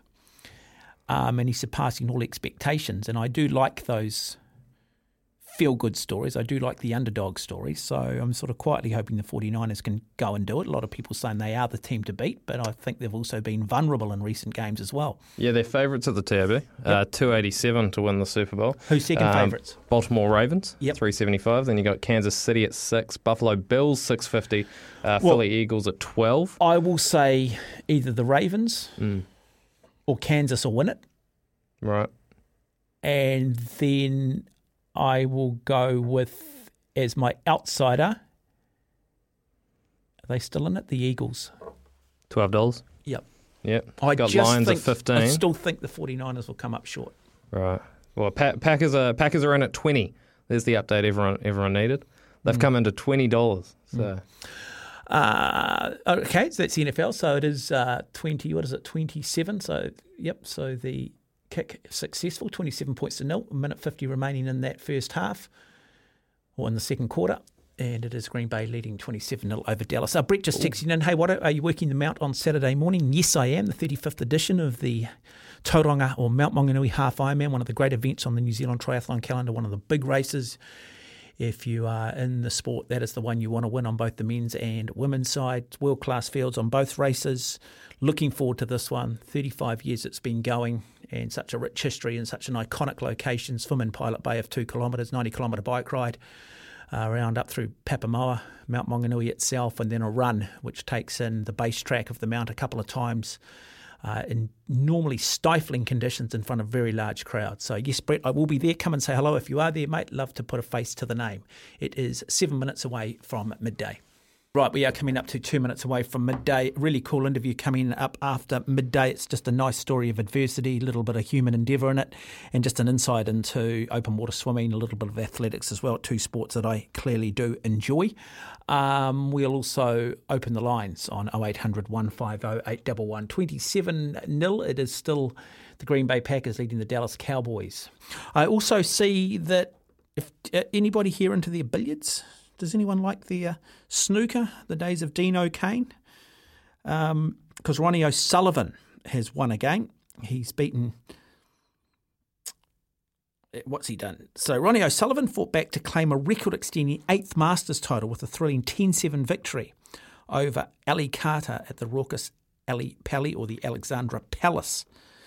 O'Sullivan, already the youngest ever winner of the tournament, becomes the oldest ever champion too, aged 48. Well, I was just actually having a conversation with Sam Hewitt out there in the office area about greatest athletes of all time, and I sort of said, look, might be a bit cliched, but I still think probably Michael Jordan. But we can get caught up, can't we, with the big American athletes because of the broad coverage they're given, but where does a guy like Ronnie O'Sullivan sit in the landscape? And some of these other sort of, I guess, niche sports. But are they niche? I mean, American football's pretty niche, yet the Yanks will tell you Tom Brady's up there as one of the greatest athletes of all time. Anyway, news coming up next here on SENZ. And then after midday, as I said, we will bring you a really cool interview. And then we'll open the lines on 0800 150 811. You can text us here on the Temper Bedpost text machine, 8833. Next guest is a young man who is a remarkable athlete. When I say young, he's in his mid-30s these days. He was a very good runner back in his day. 3:42 for 1,500 metres. To bring context to that, John Walker won the 1,500 metres in 1976 in 3:39.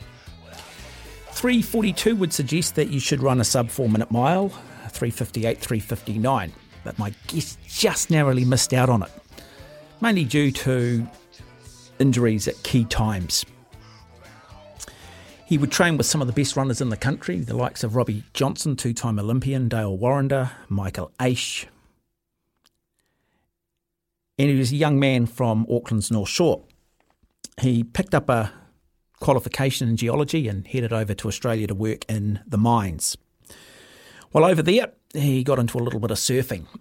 And then while surfing one of the breaks south of Perth, he ended up having a very serious accident, breaking his back, having to be heli-lifted off that particular beach. To rehab himself, he discovered swimming, and from that, open water swimming. And very shortly, he is going to take on the Rocknest Island Swim, 20 kilometres. Rocknest is an island that sits off the coast of Perth. It's been a remarkable journey. I was lucky enough a couple of weeks ago over the Christmas period to go swimming with him, and I was just blown away by how well he does swim, particularly for somebody who didn't grow up swimming, particularly somebody coming from a running background. You would have heard me say this on the program many times, but swimming is a taught sport. It's governed by technique. It's governed by flexibility. Flexibility that you tend to lose as you get older. It's like a game of golf. You can play all the golf in the world you want, but you won't shoot a low score unless you've got good technique. And that is swimming. My guest His name is Stu Kerr. He joins us on the program. Stu, good afternoon. Welcome. Yeah, g'day, Waddy. How are you, mate? It's always good to talk to you. Good conversation. Yeah, it's been a hell of a journey, hasn't it, Stu? I mean, you grew up on Auckland's North Shore, and I'd imagine, like a lot of New Zealanders, you got involved in running. You had aspirations of wearing the black singlet and the silver fern and representing New Zealand at Commonwealth and Olympic Games. Tell us a little bit about how your athletics career sort of got underway. Yeah, I guess I grew up in Murray's Bay and went to Rangitoto High School and competed in the national secondary schools and sort of had some good results there. Sort of finished second in the 3,000 metres as a senior boys in the high school and did the steeplechase, dabbled in that, picked up some medals. And then sort of Robbie Johnston sort of approached me and we sort of took a few of us in, started coaching. And then really focused on that after high school and through university, and then sort of working way through juniors and picking up some national medals and things like that, working way into the seniors where you start running with all the, the big guys, and it sort of just kicked on from there. And then, you have those aspirations, I suppose, but, injuries and things like that, and careers and funding, I guess, and all those things that sort of can be roadblocks to people sort of kind of got in the road a little bit, but that's all right, such is life. But really enjoyed my time as an athlete. It was sort of pretty short-lived, actually. I think it was all finished by 2005. It was probably, I think I was only 24 years old. But yeah. Yeah, I mean, Stu, to do what you did, to run 3:42, to win medals at 3,000 metres at New Zealand secondary schools, you still got to have a head like granite. You still got to have strong mental fortitude. Were you always tough? Did other people comment on your mental toughness growing up? Yeah, I guess so. I was even as a young kid, I always had a bit of a burn to win. You have that competitive nature. Across all sports, I played cricket and soccer and other things through high school, and then I think just that transitioned into athletics, and it's very much an individual sport, quite a selfish sport, I think, at times, but, and then it carried through, so I had some success and, won national medals in seniors and things like that. I think it was third in the 1,500 metres at the national championships in 2005, and also third, I think I got a third in the 3,000 metre champs in 2005 as well. So who were the athletes that you were racing against in New Zealand back then in the 2000s? Was Alan Bunce and those athletes still running? Buncey he was sort of doing the longer stuff, but he was sort of winding up a little bit, actually. He was probably struggling with a lot of injuries. I'd managed to do quite a lot of training with him, though. I think Robbie Johnson was actually coaching Alan Bunce for a while there too. So I think we did a few runs up in the Waitaks, and that was a pretty interesting time. You've done that yourself, Mark. You know all about that. But yeah, that mental toughness, I think that's something you sort of, it's a talent that you might have, but, hard work will always beat talent if talent doesn't work hard. So. Yeah, and it's one of the great lines, isn't it? Robbie Johnson, two-time Olympian, 92, 96, 27 minutes, 41 for 10K, about 4 or 5 seconds quicker than what Dick Taylor ran back in 1974, to try and put it in context. Robbie's not a guy who had a lot of time for fools, but he always had a lot of time for you, so he clearly saw something in you, Stu. Yeah. Yeah, he did. Robbie was a great coach and a great guy, and a great mentor, just to keep young guys focused and keep them level-headed. He was really good for that. I think it was 2003. My dad actually died, and then I had Robbie, who sort of he was just a good coach, but also a bit of a father figure there. Yeah. So that was really, really good to have that. Stu, as you said, injuries, and then you think about your career, and you decided that geology and really the best place to do that, and to go sort of in the mines there in Western Australia. And I'd imagine as you got more involved in that with the injuries, your running dropped off, but you picked up surfing. It was something you always had an affinity for. How serious were you taking the surfing? How much surfing were you doing? How much did you enjoy that? Yeah, surfing's always been there for me. I sort of always surfed as a kid growing up as well. I grew up around the beach, and that was always there. So it sort of took a bit of a back burner when athletics was kind of the main thing. And then after it was done, I sort of had the time to really focus on that again. I just really enjoyed it. It was just something that really gave me pleasure, and it was always there for me. And then so just moving to Australia, I studied geology and there wasn't really much I could do with that in New Zealand. So, moved into sort of mineral exploration through Western Australia. And I had the time to surf. So, I surfed a lot.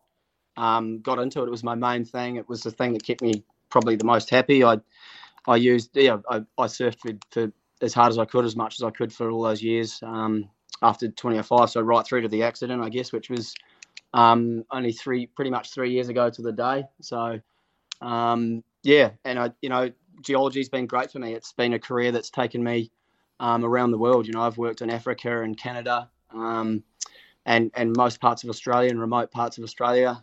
And I enjoy getting outside. That's what I like to do. So, tell us about the surfing accident. Where were you, and what exactly happened? Yeah, so I was surfing down in Margaret River. It's about 3 hours south of Perth, and I guess there's loads of good waves there. It's like a world class region to surf, and so we go down there a lot. And I was just surfing at a spot which is sort of quite remote. Sort of about, you got to walk up. Sort of, you park your car, you walk up the beach. It's out the back of Gracetown. It's a place called Umbies. It's probably about a kilometre walk up the beach, up a little sand trail or along the soft sand. There are all reef breaks around this region. So, and I wasn't doing anything that I wouldn't normally do. It was just a bit of a freak accident, the way I sort of fell and ended up.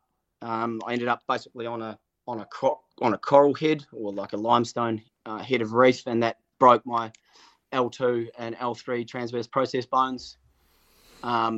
It was pretty major. Sort of, actually at the time, I tell people I think I heard my back break underwater, but I obviously didn't. But it was just the intense pain. It was just like a instant, sharp pain. So I broke both of those bones.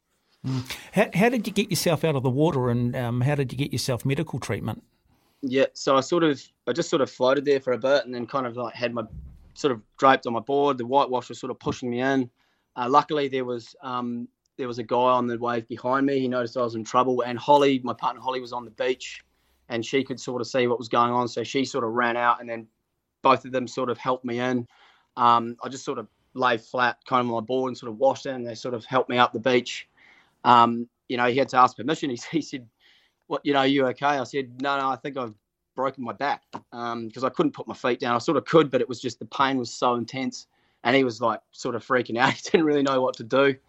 But he was actually a trained surf club lifeguard, so it worked out good. They got me in, they stabilised me on the beach, and I was there for about an hour and a half before the medevac or the helivac came in and picked me up. But there was no cell phone reception there. There's nothing, so Holly had to run up to the top of this cliff and try and get the SOS going on, and people were running up to the car park and trying to get the ambos to meet there, but we couldn't get there, so needed the helicopter. What's going through your mind when you're lying there, you think you've broken your back, you're in a world of pain, are you thinking worst case scenario, are you thinking, am I going to walk again, and what's going through your head, mate? A lot goes through your head. I could feel my legs and could wiggle them and I could move, but it was just intense pain. So I just, I didn't actively do that, but I knew that I could do that. So I wasn't entirely sure what was going on. I knew that I'd broken something in my back because it was just the pain. I just couldn't even move really without this intense pain.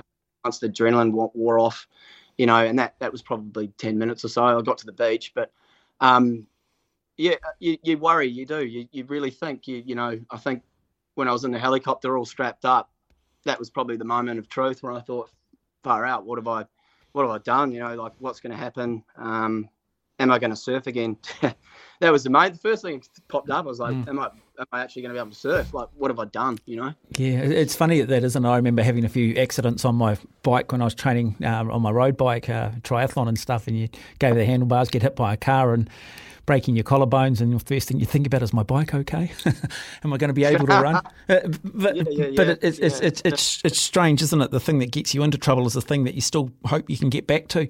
Stu, but it was a bit lackadaisical, wasn't it, once you actually sort of arrived at hospital in terms of the treatment and then checking you out? And it wasn't exactly. It sounds like it was all a bit too sort of she'll be right. Yeah, mate. Yeah, it certainly was. I got there, and I was sort of, once they did the scans, so I got a bunch of X-rays done.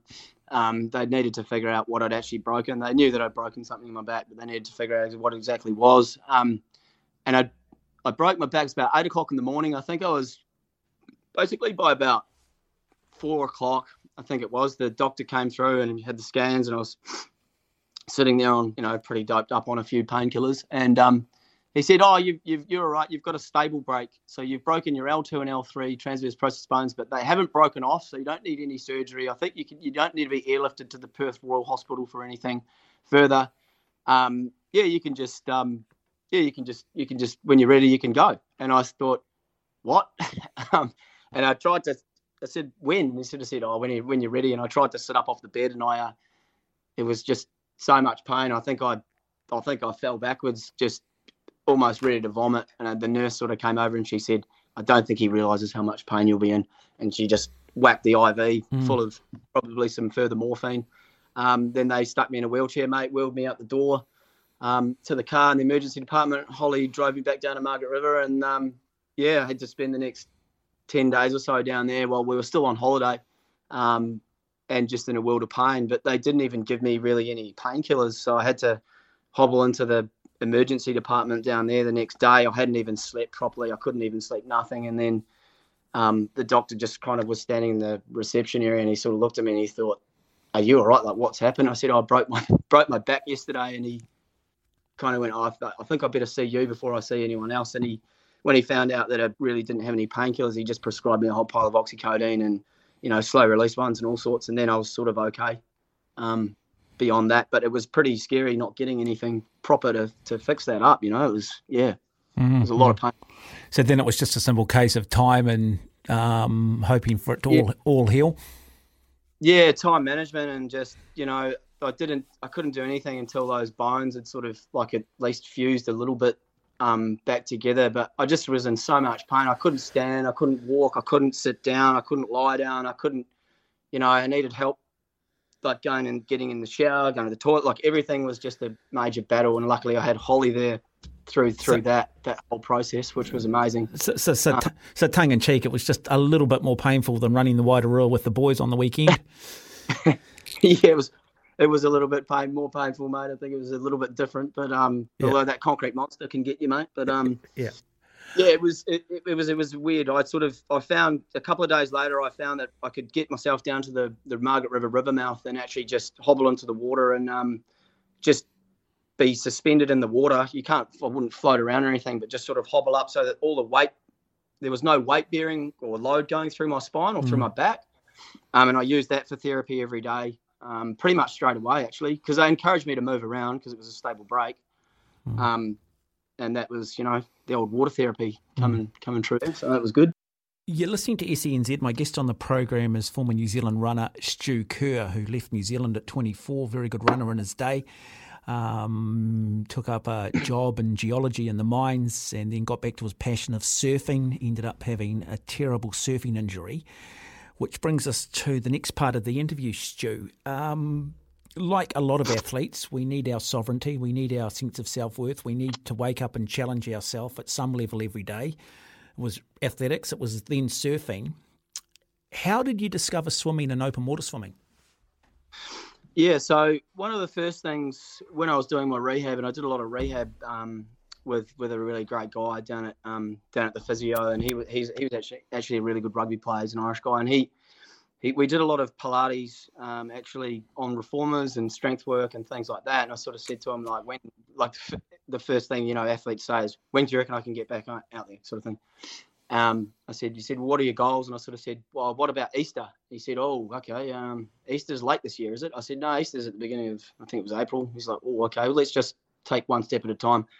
But I said, what can I do to stay fit? Can I swim? And he said, yeah, swimming will be a really good way for you to rehab yourself. And so I started swimming. And that was just, I'd go to the pool. I don't know, I could barely swim 100 metres without stopping. And that was when I realised, geez, I'm really unfit. At the same time as I kind of really enjoyed that journey of sort of using swimming. And then I started to go to the beach and swim open water. I never joined a squad or anything like that. That was obviously way later. I just used swimming as a means of processing that, staying mentally fit, well and fit, healthy, and just using that as a bit of rehab. And then the open water came soon after that. Mm-hmm. Yeah, Stu, I mean, you've picked up the sport. It's a tough sport to pick up. I mean, it's a technique-based sport like a golf swing. So understanding the fundamentals, the principles of swimming, did you get coaching? I mean, how did you garner your technique? No, I never had any coaching. I'm a sort of like a self-taught swimmer. I've always been comfortable in and around the ocean and sort of in the water. I just sort of watched a lot of other people swim, watched a few videos, I've got some friends who are really good swimmers, and they've given me a lot of tips, and I sort of just talk to them and swim with them, get a bit of guidance. But most of the time it's just all by feel. I sort of taught myself a few things, and I had lots of issues with my stroke and lots of swimming problems, as you can imagine, and just kind of plugged away at it, ticked away, and watched a lot of YouTube videos and getting some technique drills and just started applying those. It's probably not the best way to do it, but it seems to have worked for me to now. But I probably now need to join a squad and get some coaching. So Stuart, it went from being a rehab to becoming a passion, to something that you really enjoy now and that you're really driven in, to the point where you've entered this Rocknest swim, which is a 20-kilometre swim. You've had to qualify for that. To qualify, you did a 10K event where you swam basically 2 hours, 30 minutes, which is remarkable for a non-swimmer. And so this is your thing now, is it? Yeah, pretty much. I swim more than I surf now. I used to love surfing more than anything, and I think now I love swimming more than surfing. So that's kind of a weird thing for me to say, but I've just fallen in love with open water swimming. It's just something I'd like to do it every day. If I'm not in the pool, I only swim in the pool twice a week. And I might go and do some drill sets, but the rest of it is all in the open water. And to put it in context, yesterday, as part of your training for the swim, you went out with a group and you swam 10 kilometres. This is no wetsuit. This is just, you're not out there in a wetsuit, but you're out there in some very warm water in Perth, and you swam 10K. Now, to put that in context, that's 400 lengths of a swimming pool with no tumble turns. And with some very good swimmers, and employing some of the tactics that go with open water swimming, in terms of using other people to draft off, etc. Yep. Yeah, so we've got a big group. I swim with a big group called the Pod Squad down in North Cottesloe to Cottesloe. We swim that stretch. There's people down there every day.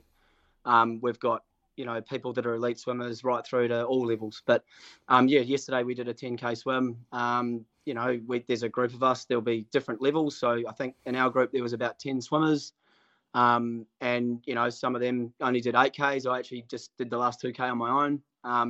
But yeah, drafting is a thing, and you practice all these things, and I think what is it 15% less energy, spent when you're drafting. 15% drag coefficient, yeah. Yeah, and so that's part of open water swimming, and when you do these 10K races, you want to try and use that as best as you can. But it's also nutrition. We have to practice that. And you've got to get that right, mate. I think as a runner, I probably didn't really ever think about that too much because I was doing middle distance stuff, obviously. But when the marathon, once you start doing marathon swims or marathon races, that becomes really important. Training number 1, nutrition number 2, conditions number 3, Yes, Stu, I want to ask you this. So in terms of the training for open water swimming, say, versus the training that you did in athletics, I mean, I struggle with the training principles of swimming. Because it's a non-weight bearing sport, they think they can smash and bash and thrash you a bit harder. What's basically been the fundamental difference between swim training and athletics training when you look back? Yeah, it's so different. And being like a runner, I didn't understand swimming, and when I started, I just applied what I knew from running.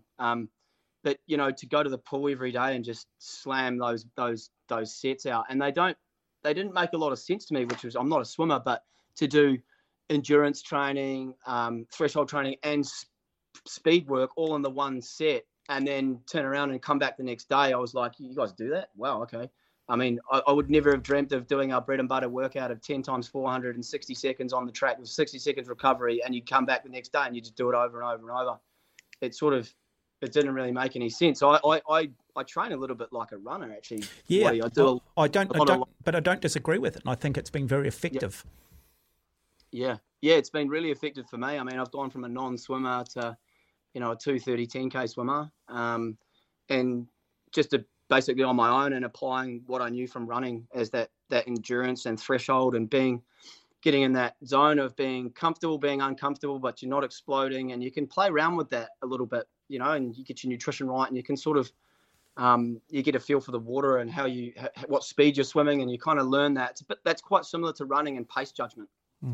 You're listening to SENZ. Stu Kerr, my guest on the program, former a New Zealand runner, turned surfer, and after a surfing accident now open water swimming, living in Perth. Stu, you're going to do the Rocknest swim in February. It's 20 kilometres. As I said, you've had to qualify. There is a lot of sea life in Perth. Tell us a little bit about the swim, and tell us about, I guess, some of the peripheral things that surround this race that make it greater than the sum of its parts. Yeah, it's a really iconic swim. It's probably, I think it's one of the biggest open water swim events in the world now. I think there'll be over 2,500 swimmers in total this year. And I think there's probably at least 450 soloists. I don't know the exact number of that. And the rest of it's made up from duos and teams of 4. And I think, it's when you talk about marine life, I think we're in one of the sharkiest coastlines in the world. There are some big white pointers and lots of other shark species around, but it's not something that's really ever been a thing to worry about in my mind. I'd be lying if I said I didn't think about it, but you sort of get to a point where you do so much swimming it becomes comfortable. But the Roto Channel swim, they've got great safety around it all. Every swimmer or team has to be accompanied by a boat, a skippered crew, and also a kayaker. So you have to be assisted with a kayaker. But the swim's grown immensely since 1956. I think was the first solo crossing. They didn't run actually an organised event until I think 1991, since 1956. Even though people were doing the crossings. It's just grown it's huge. It's grown from, say, 16 solo swimmers in 1991 to about 450 now. So, yeah. Yeah, remarkable. Okay, and you're on track, and are you looking to genuinely, is it about finishing this, or are you actually genuinely looking to race it? Or, is there a difference? Yeah, there's a difference. I think my goal was to qualify. I wanted to be in the first wave off the beach. There's a Champions of the Channel, which is amazing. They're the elite swimmers, and they're going to, mate, some of the times they're pumping are incredible. I think Bailey Armstrong came over from Queensland last year. He swam 3:48 and broke the record. We've got our local boy, Kyle Lee, and the women are incredible as well. All the records went last year because the conditions were so good. To put that into perspective, I think Bailey Armstrong and Kyle Lee are probably swimming 65 or 67 second 100 speed the whole way across. I'll be really happy if I can, it's my first time. I did a duo last year, and we swam 5.5 hours in our duo. I'd be pretty chuffed if I could sort of swim somewhere around about that. But it all depends on the conditions and how you go on the day, mate. It's yeah. I just want to put it in context for people. So I encourage everyone to go down to their local pool. 4 lengths of most pools in New Zealand, because most pools are 25 metres. Go out and swim as hard as you can for 4 lengths, and then put in context that the top swimmers are doing that, 20 kilometres of it at 1:06, 1:07 pace. It is simply remarkable what these top athletes in sports like swimming, athletics, and these endurance-based sports and these athletes actually do, Stu. Yeah. Yeah. No, it's incredible to think about those speeds. I don't know what my cruising speed is, but it's probably, I'd probably be sitting on like 135 or 140 sort of speed, and I can't even swim at 65. There's no way I couldn't even do that with a off pool. You know what I mean? So yeah, it is remarkable. Yeah. But good pool swimmers don't always become good open water swimmers, and it is a slightly different skill set out there. It is thing, and again, you can get different conditions, and so still, I guess you've just got to get out there in all conditions too. There's no point not going out on a windy day. Absolutely not. No, we swim every day regardless of what the conditions offer up. So like in Perth and winter, we swim all through winter as well. And if it's 4 metres and southwest winds, well, tough luck. It's going to be a hard day in the office. There'll be at least a half a dozen of us which will turn up and swim. And even if it's just 2 Ks, it might take you 30 minutes to swim the first K up against the current into the waves, but then you can come back in 12 minutes. It's a lot of fun. So. Well, Stu, it's been an absolute privilege and a pleasure hearing your story and catching up, mate, and we wish you all the very best over the sort of the next 4 to 5 weeks in the build-up to this race, and we might do a little bit of a follow-up interview. So go hard, my good man. Yeah, thanks, Mark. Always good chatting with you, mate. Hope you enjoyed that. Just something slightly different here as we continue our holiday programming here on Monday the 15th of January. Telephone numbers 0800 150 811. It's amazing just how big these sports are becoming, sports like open water swimming. Go to Takapuna Beach here on Auckland's North Shore on a Saturday morning, and between the marker buoys off the boat ramp there, it's pretty much State Highway 1. I was just talking to Stephen McIver actually out there in the office earlier, and we were just talking about the main sports being under siege, particularly rugby league losing a lot of players, young players, particularly once they get to sort of high school level. But those kids still want to play sport and they're moving in completely different directions. I've got my kids involved in water polo, sport that I never did myself, and I'm amazed at how many kids play that at a grassroots level. Surf lifesaving, kids involved in that. Amazing how many young people do that on the weekend as well. What are some of the other boom sports out there that historically haven't been acknowledged as mainstream sports here? So fall outside of rugby league, netball, cricket and football. I'd love to hear from you. What are those other big sports that you're noticing growing or just don't get the coverage? I mean, I'd imagine that mixed martial arts is another one. Not MMA, I'm just talking, I'm in karate, judo, those types of sports. 0800 150 811 is the number. Love to hear from you. Okay, it is 17 minutes away from 1 o'clock. You're listening to SENZ. Mark Watson with you through to 2 o'clock. 0800 150 811.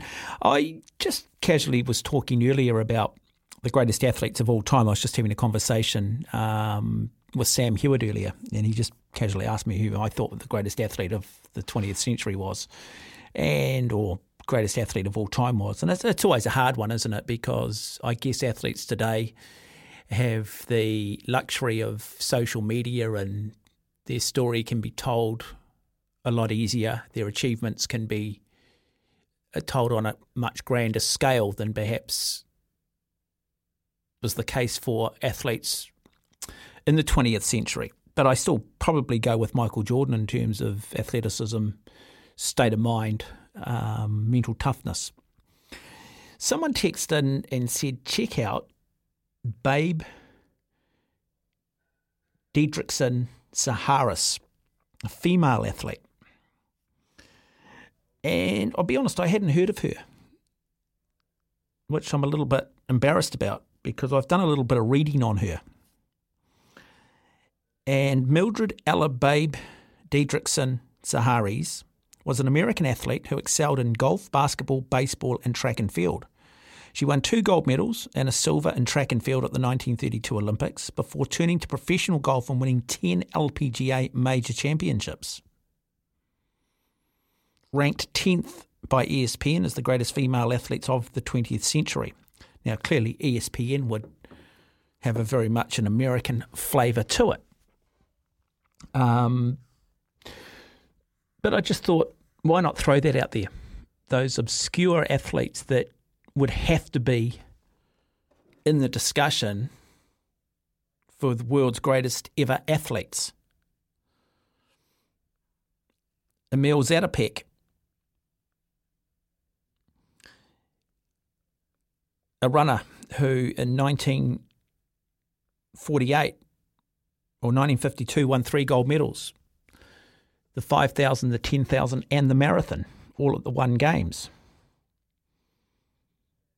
Also won gold in the 10,000 metres at the 1948 Olympics. Won silver in the 1948 Olympics in the 5,000 metres. But imagine that, winning the 5, the 10 and the marathon all at 1 Olympics. You've got other great runners out of Finland. The great Pavel Nurmi. Nurmi was an absolute freak. Won gold in the 10,000 metres in 1920 in Antwerp, individual cross-country in 1920 in Antwerp, teams cross-country at Antwerp. Won gold in the 1,500, 5,000 cross-country, team cross-country and 3,000 metres at the Paris Olympics in 1924 and then won gold in the 10,000 metres in Amsterdam in 1928. So 9-time Olympic gold medalist. Yet we don't often include these athletes in the discussion. We seem to be very heavily influenced by American sport these days and by European sport. Any other names that you'd like to add to the mix? Where does Wayne Gretzky, the great ice hockey player, sit in the context of things? Has a number of records in ice hockey that will never be broken. His records will stand the test of time, like Sir Donald Bradman's batting average will in Test cricket. Took a sport that was very niche, very North American, and sort of made it global. Maybe not to the same degree as Jordan did with basketball or Tiger Woods did with golf, but certainly changed the game and the way the game was played. Now, who's New Zealand's greatest ever athlete? It'll always come back to Peter Snell, won't it? Lisa Carrington, because of the number of gold medals she's now won. But I think you can put greater weight on certain sports over others. You know, people call me biased when I include Erin Baker in the discussion of our greatest ever female athletes. You know, won the Hawaiian Ironman Women's World Championship on 2 occasions. Bias or educated? I've been up there, I've done the event, I understand the sport, I know what's involved, and therefore I put it right up there because I know what is involved and what is required. Jump on the phone, 0800 150 811 is the number. We also just had the discussion yesterday, and we're going to play the interview with Hayden Shearman after 1 o'clock. We were talking athletics, and one of the big talking points within the athletics community in this country is the fact that Zoe Hobbs was not nominated or recognised for a Halberg nomination. But how do you quantify her achievements? She actually hasn't won anything majorly internationally, but she's the fastest New Zealand female ever over 100 metres. She's the only athlete out of Australasia, Oceania to ever break 11 seconds for the 100. So how do you compare those achievements to, say, someone winning the Lawn Bowls World Championship? How do we quantify the achievements of Stephen Adams playing in the NBA? How do we quantify the achievements of Chris Wood playing in the English Premier League, scoring a hat-trick against Newcastle? They're not playing for individual world titles, are they? But they've got to a level of sport which would almost be deemed impossible, a lot of people in this country, to get there based on the sheer numbers and volume of people playing those particular sports and how difficult it is to get into that top echelon.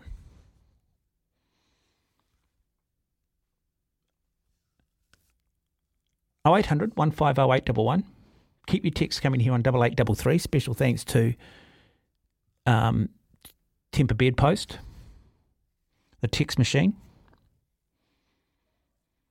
But just keen to sort of mix it up a little bit. Where do people sit on the Zoe Hobbs situation?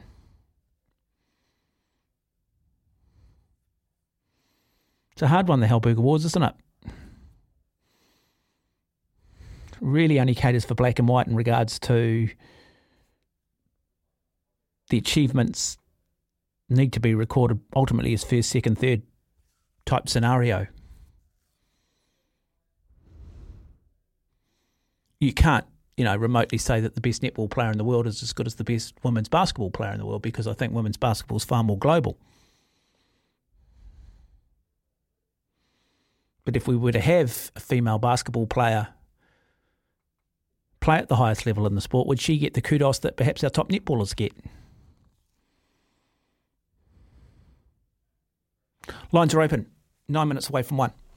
Now, someone's just texted in saying Arthur Porritt. I was talking about Paavo Nurmi and his remarkable achievements running for Finland in the 1920s at various Olympic Games, Antwerp, Paris, Amsterdam. Arthur Porritt, New Zealander, of course, won a bronze medal in the 100 metres back in 1924. A lot of people won't realise that, but we've actually won a medal in the men's 100 metres. Made famous, of course, that race by the movie Chariots of Fire, Harold Abrahams going on and winning the gold medal. Then, of course, part of the movie was also Eric Liddell winning that 400 metres. Arthur Porritt ended up becoming the Governor-General of New Zealand, I think, from late 1960s, early 1970s. Very distinguished military career as well. Another text coming in here asking the question, and it says, does the average New Zealand fan care about the Halbergs? So often they have been awarded to undeserving winners that most Kiwis have no connection to them. Lydia Ko win was a joke. She didn't win anything in that yet. Look, I agree with the Lydia Ko one. She got it because she was 16, and I didn't agree with her winning it at the time. I think what it does, when she did end up winning major championships, that's when she should have been in the fight.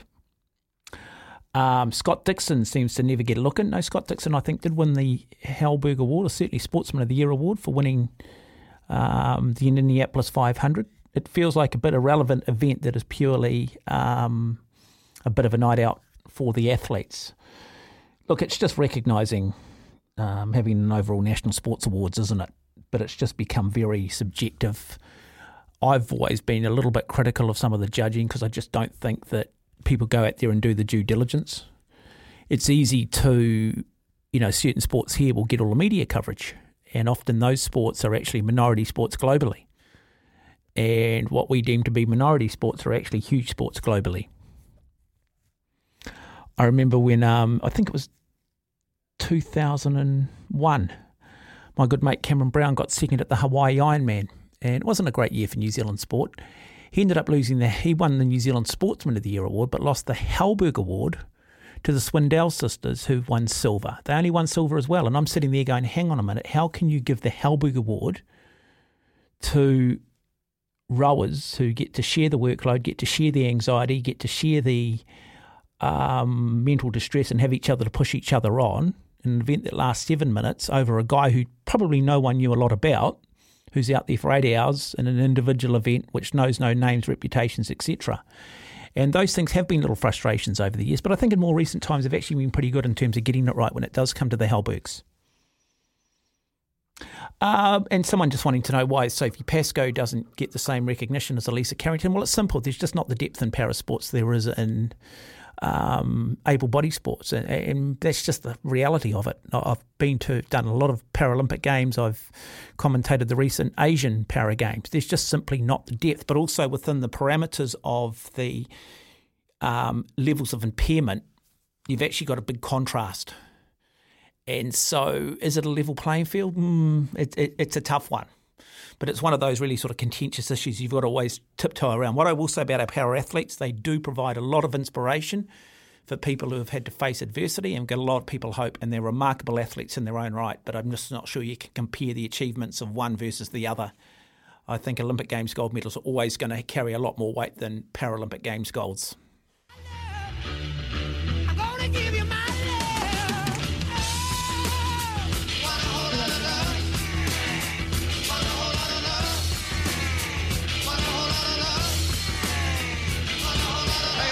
To cover Black, and Black isn't waiting, and they've left Bedford now. Bedford doesn't seem to be able to speed up, and Black has really made a long go for home. The question really is, has he gone too soon? Because Taylor's quite capable of going, as he shows now.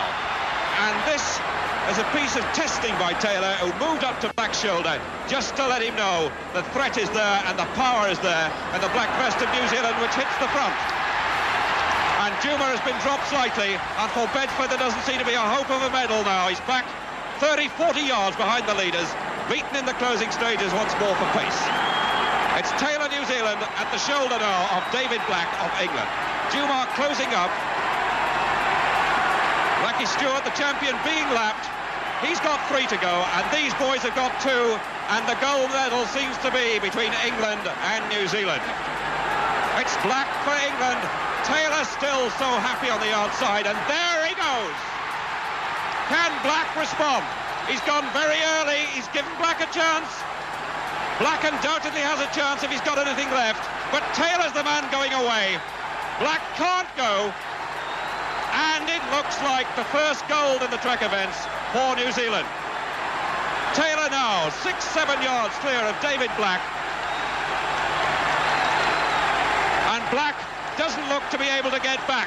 He's beginning to close again, but no doubt, here's an athlete following the steps of the Snells and the Hallbergs at the Commonwealth Games as Richard Taylor takes the gold. David Black for England. Yeah, the 25th of January 1974, it'll almost be 50 years since Dick Taylor won that gold medal in the 10,000 metres, beating David Black, the world record holder, in what was a world-class field on the opening day of the track and field program at arguably the last of the great Commonwealth Games. I put that medal up there with those won by Peter Snell in 1960 and 1964 at the Olympics, and John Walker in 76. And it might only be the Commonwealth Games gold, but if you know the backstory to Dick Taylor, you understood the quality of the field and where the Commonwealth Games stood in athletics back in the 1970s, I think most people would agree. An iconic moment in New Zealand sport. They had the Dick Taylor commemorative 10,000 metre New Zealand Championships. To discuss this, to get the results, to talk athletics, to talk Dick Taylor, is the voice of athletics in this country, Hayden Shearman. Afternoon to you, Hayden. Welcome. G'day. Yeah, good to be here, and it seems some shivers down your spine, doesn't it, listening to that audio? Yeah, really cool to relive those memories 50 years on from what was really right in the midst of that New Zealand golden era of track running that started with, like you said, Hallberg and Snell, and then, of course, capped off with John Walker winning the gold in 76 in the 15. So, yeah, that was an amazing thing. And I think the thing with that 10,000 victory, Dick Taylor really resounded with everyday Kiwis at the time. Just a guy living in Blenheim, running 200 miles a week and doing the mahi, and it really paid off. And the great thing about that audio is the way that strength came through from that massive base of mileage that he had. So, amazing story. Yeah, and I've spent a lot of time over the years interviewing Dick extensively, and stuff that I've still got at home that hasn't necessarily been told either. But he represented New Zealand in 1970 in Edinburgh at the Commonwealth Games and hadn't performed, and then 1972 in Munich, and had seen the likes of Dick Quacks and Rod Dixon and Walker all sort of delivering, and he felt that he hadn't. And and then getting, I think it was Moran who'd coached him originally, and then going to Arthur Lydiard, and tells a wonderful story about how Arthur, had Peter Snell come up to him moments before the race and have Peter say to him, "I think you're going to do something special today, Dick." And he said that was just the last little piece, because Taylor always said that perhaps the thing that he missed, the missing ingredient, was belief. And then, as they say, the rest is history. And just the strategy of Lydiard to sit down and say it's going to be 30-odd degrees, they're going to take it out at world record pace, you sit on this lap count and you don't move. They'll either smash the world record or they'll blow to pieces. And just having that faith and the ability to listen and have faith in Arthur was just simply remarkable. So great to have the national 10,000 metre champs named after him. What were the results in the men's and women's? Yeah, so interestingly, it was those in Dunedin will know that it was about 31 degrees there. So that they ran in the evening, so it was more like 27 degrees, but certainly reminiscent of the 74 games in Christchurch. So results were Anika Arledge, great sprint off with Bridget Dennehy over the last lap to take out the women's title in just a tick over 35 minutes.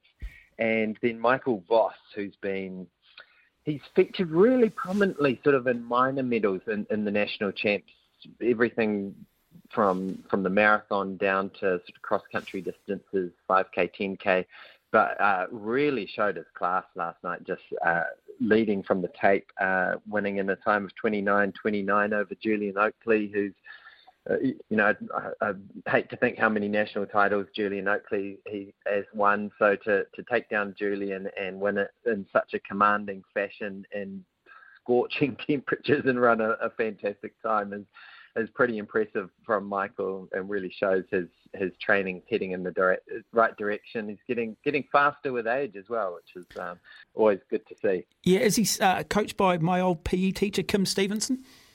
Yeah, that's the one. Yep. So I had Kim as a PE teacher at Mount Abbott Grammar in 1984-85, actually. Love that. Yeah. So Kim Stevenson. He's one of the great coaches in the New Zealand athletics community, and he's always got time for everyone he talks to. And he's doing a wonderful job with Michael Voss down there in Rotorua these days. Michael, I believe he's a carpenter, so he's often on the tools and then puts down the tools, and then he's out there running, I imagine, 100 to 200 mile weeks himself. So talk about work ethic. The guy gets it done. Now, were there any qualifying marks yet? I know that there was qualifying for the World Cross in Serbia. Yeah, so World Cross Country Champs is coming up again. We're sort of in catch-up mode from the COVID era. So this year internationally, we've got quite a few different championships as well as the Olympics. So end of March is the World Cross Country Champs.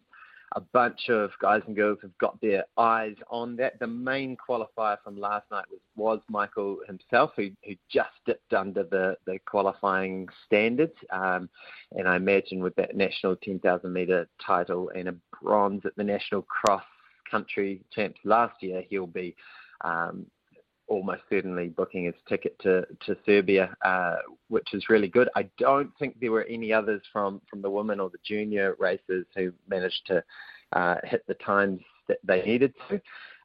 Essentially, we have a performance standard. It was 29:30 for the senior men, and if you hit that, then you go into the nomination pool.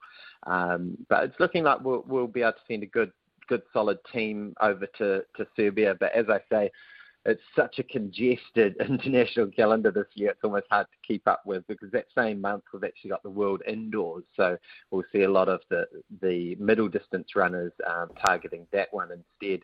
And then that same month we've got our own national champs and a very busy domestic season as well. So it's all coming thick and fast as we sort of lead into the Paris Olympics this year. Yeah, what's the expectation on our elite athletes? There was maybe some criticism last year at World Championships that perhaps the season was too long and that, maybe some of our athletes need to miss part of the domestic season. Is there a prerequisite regarding athletes and qualification, or is there an expectation on them, or can the athletes sort of pick and choose how they want to set their year up? Yeah, fortunately, we've got a few of the big names have already punched their ticket with the auto standard. It doesn't mean that you're necessarily selected to go, but it's a good. You're almost guaranteed once. It just needs the NZOC tick of approval. So the likes of Zoe Hobbs, Sam Tanner, Geordie Beamish in the 3,000 metre steeples, they've all ticked the box in terms of the runners and hitting the times that they need to. So they won't need to go and chase points. And so this is the other side of it. So it's sort of the step down.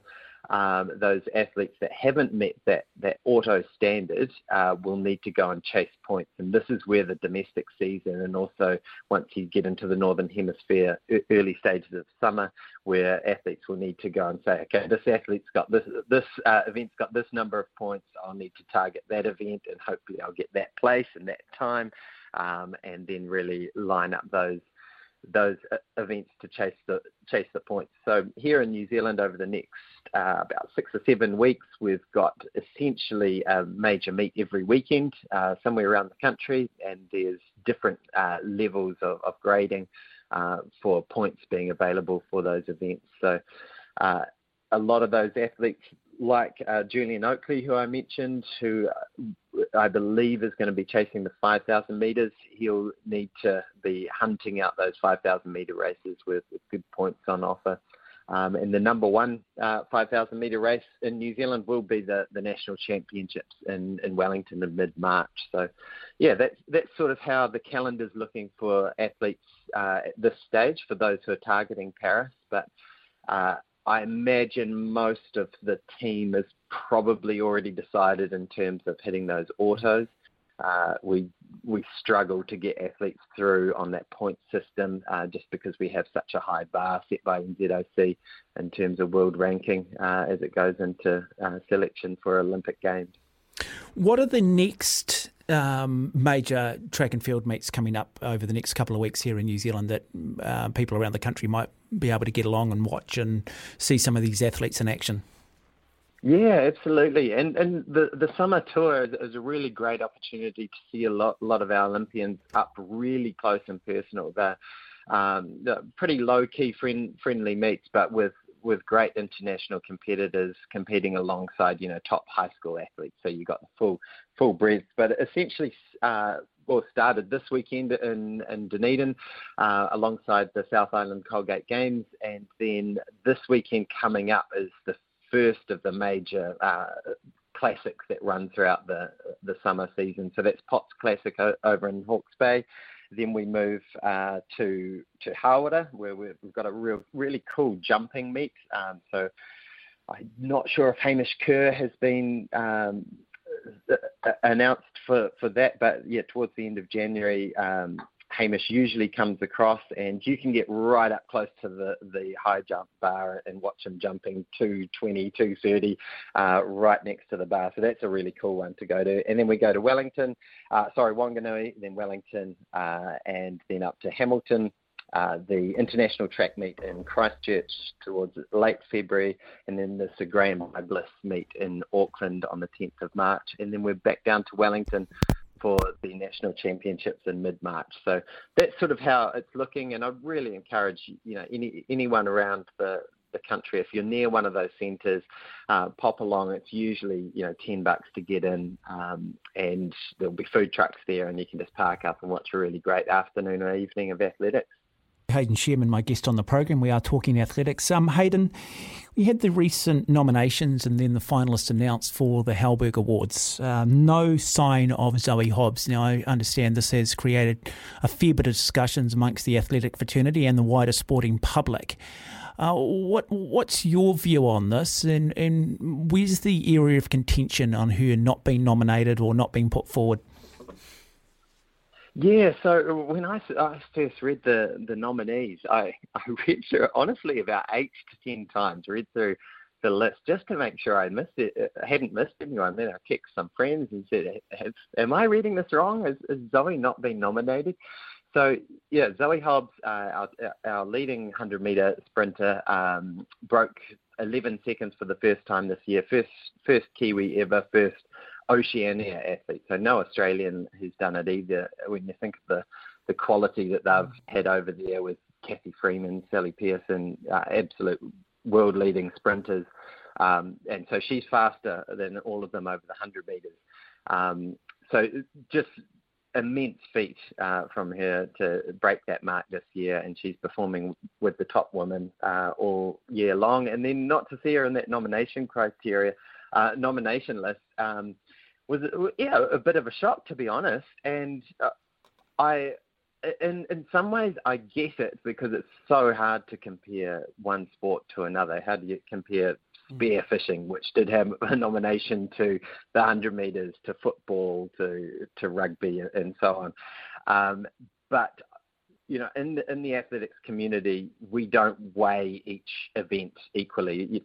Tori Peters, the javelin thrower, was nominated, and great to see. She had a great season, broke the New Zealand record last year.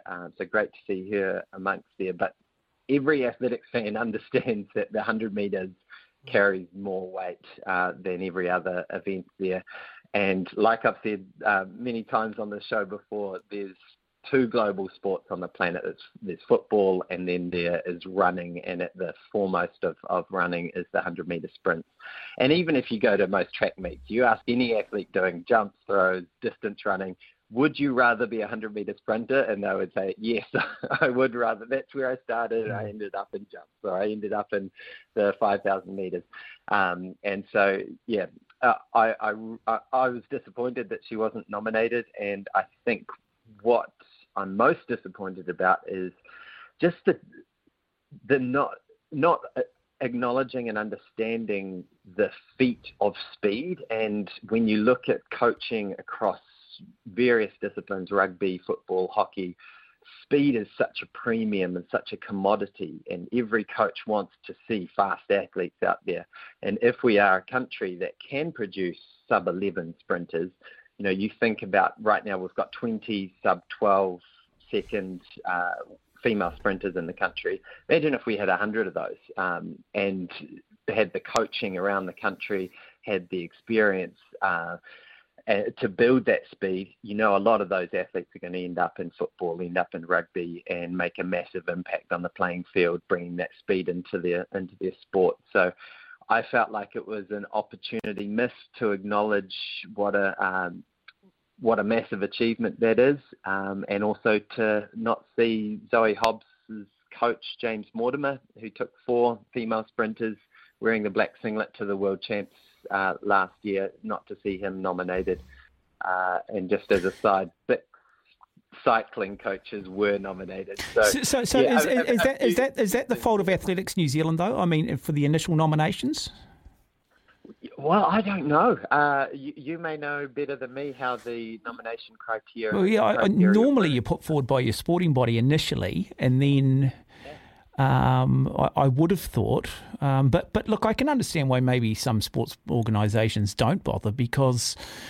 As I said, I think it is a little ambiguous. Like I always look at, and I take your point. I just think there are some sports and some achievements that you can't just necessarily measure in terms of gold, silver and bronze. I mean, I look at Stephen Adams. I mean, Stephen Adams, is he ever going to win himself a Halberg Award? The guy plays in the damn NBA, man. There are only 30 teams. You think how many kids play basketball globally. He's a starting centre for one of the top teams. You go and look at Chris Wood scoring a hat-trick against Newcastle in football in the Premier League. I mean, what sort of weight do you put on that versus, say, I don't know, a player shooting 90% in a netball test against Australia? I mean, and then you look at the Zoe Hobbs, but the thing with me is I just would like to see the judges that sit on the Halberg Awards and those that make the decisions just do greater due diligence. And if you're not prepared to do the due diligence, don't be on it. Yeah, and maybe a bit of a explanation for each nominee. Correct. What did they do? Rationalise it. Above and all we need is a couple of bullet points there to explain. But I imagine Murray Halberg, if he was watching Zoe Hobbs when she broke the national record, Oceania record in Wellington at the National Champs last year, I'm sure Murray would have given her the nod. Well, you go right back to, say, the first Māori or whatever arriving here on New Zealand shores. Go back to Captain Cook. You go back to Treaty Waitangi. You go back to the history of New Zealand. No woman in history in this country has ever run faster than Zoe Hobbs, and yet she can't get nominated. Yeah. In Taranaki, she won Taranaki Sportswoman of the Year, which deservedly so. But I just assumed that would carry on to the Halbergs. But who knows? Her trajectory is looking like she'll have an even better year this year. So this time next year, I hope I'm eating my words as she goes up to potentially be a finalist for the Halberg. Never ever be. Nice thing is, mate, you come out, you say it as you see it, and I agree with you. Never be a coward wise after the fact, And I think they have got it wrong. I don't think it's a strong year for sport, and how she misses out is beyond me as well. When you put it in the context you've just provided. And just before we do let you go, how's your own form?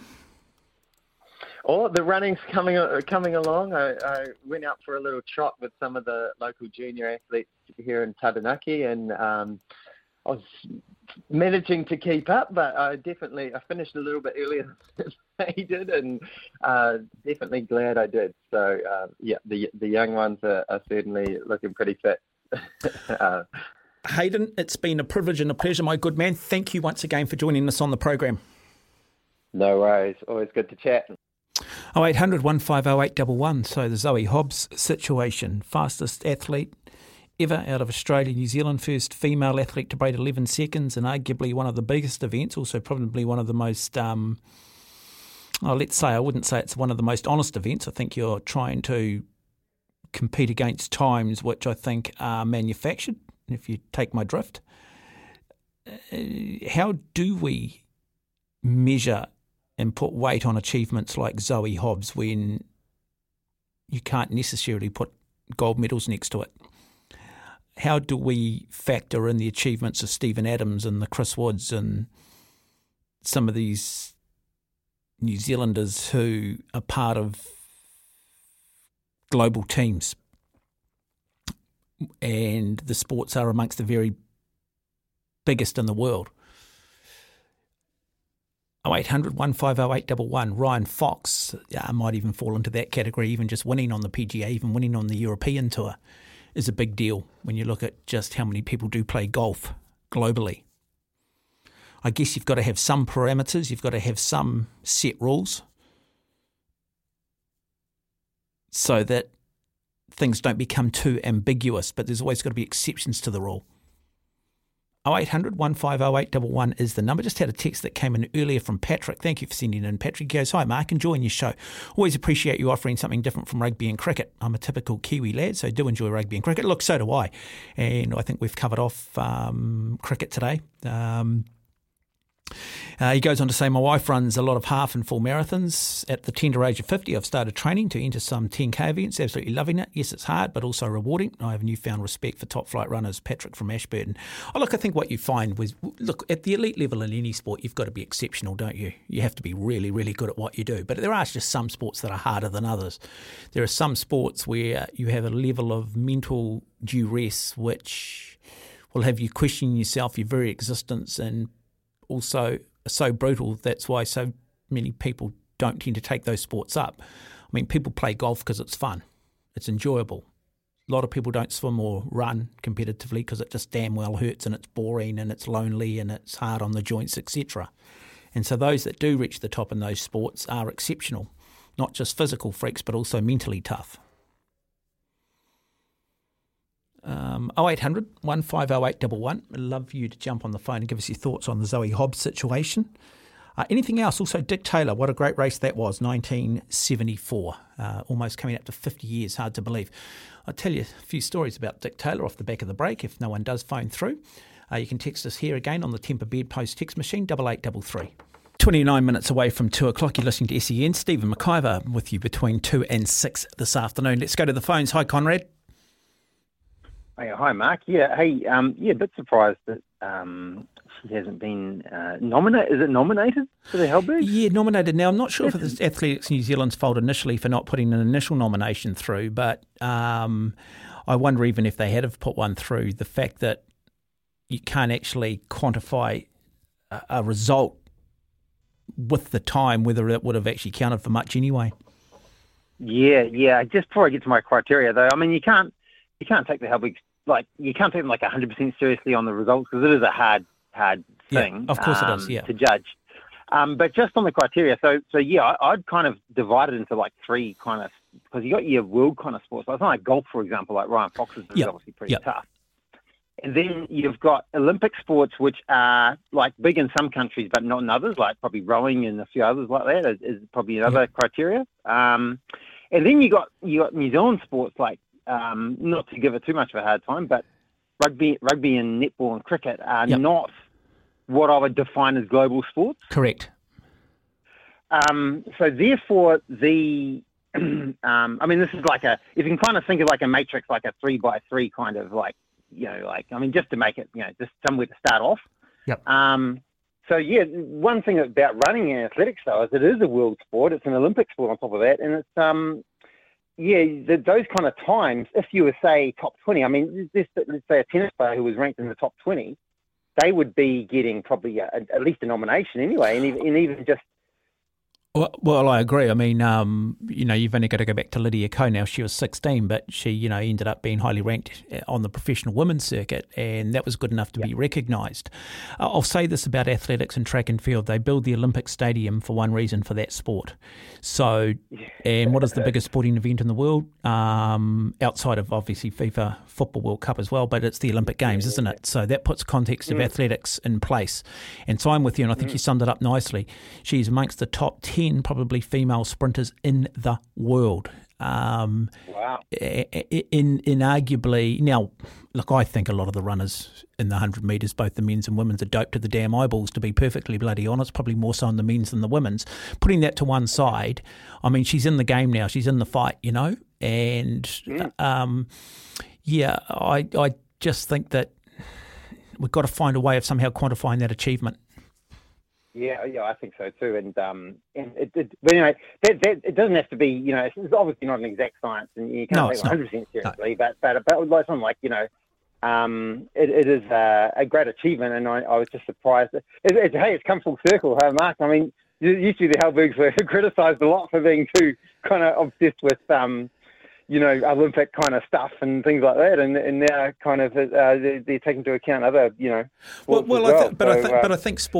I think sport has evolved a lot, and I think the definition of sport is far broader now than it once was.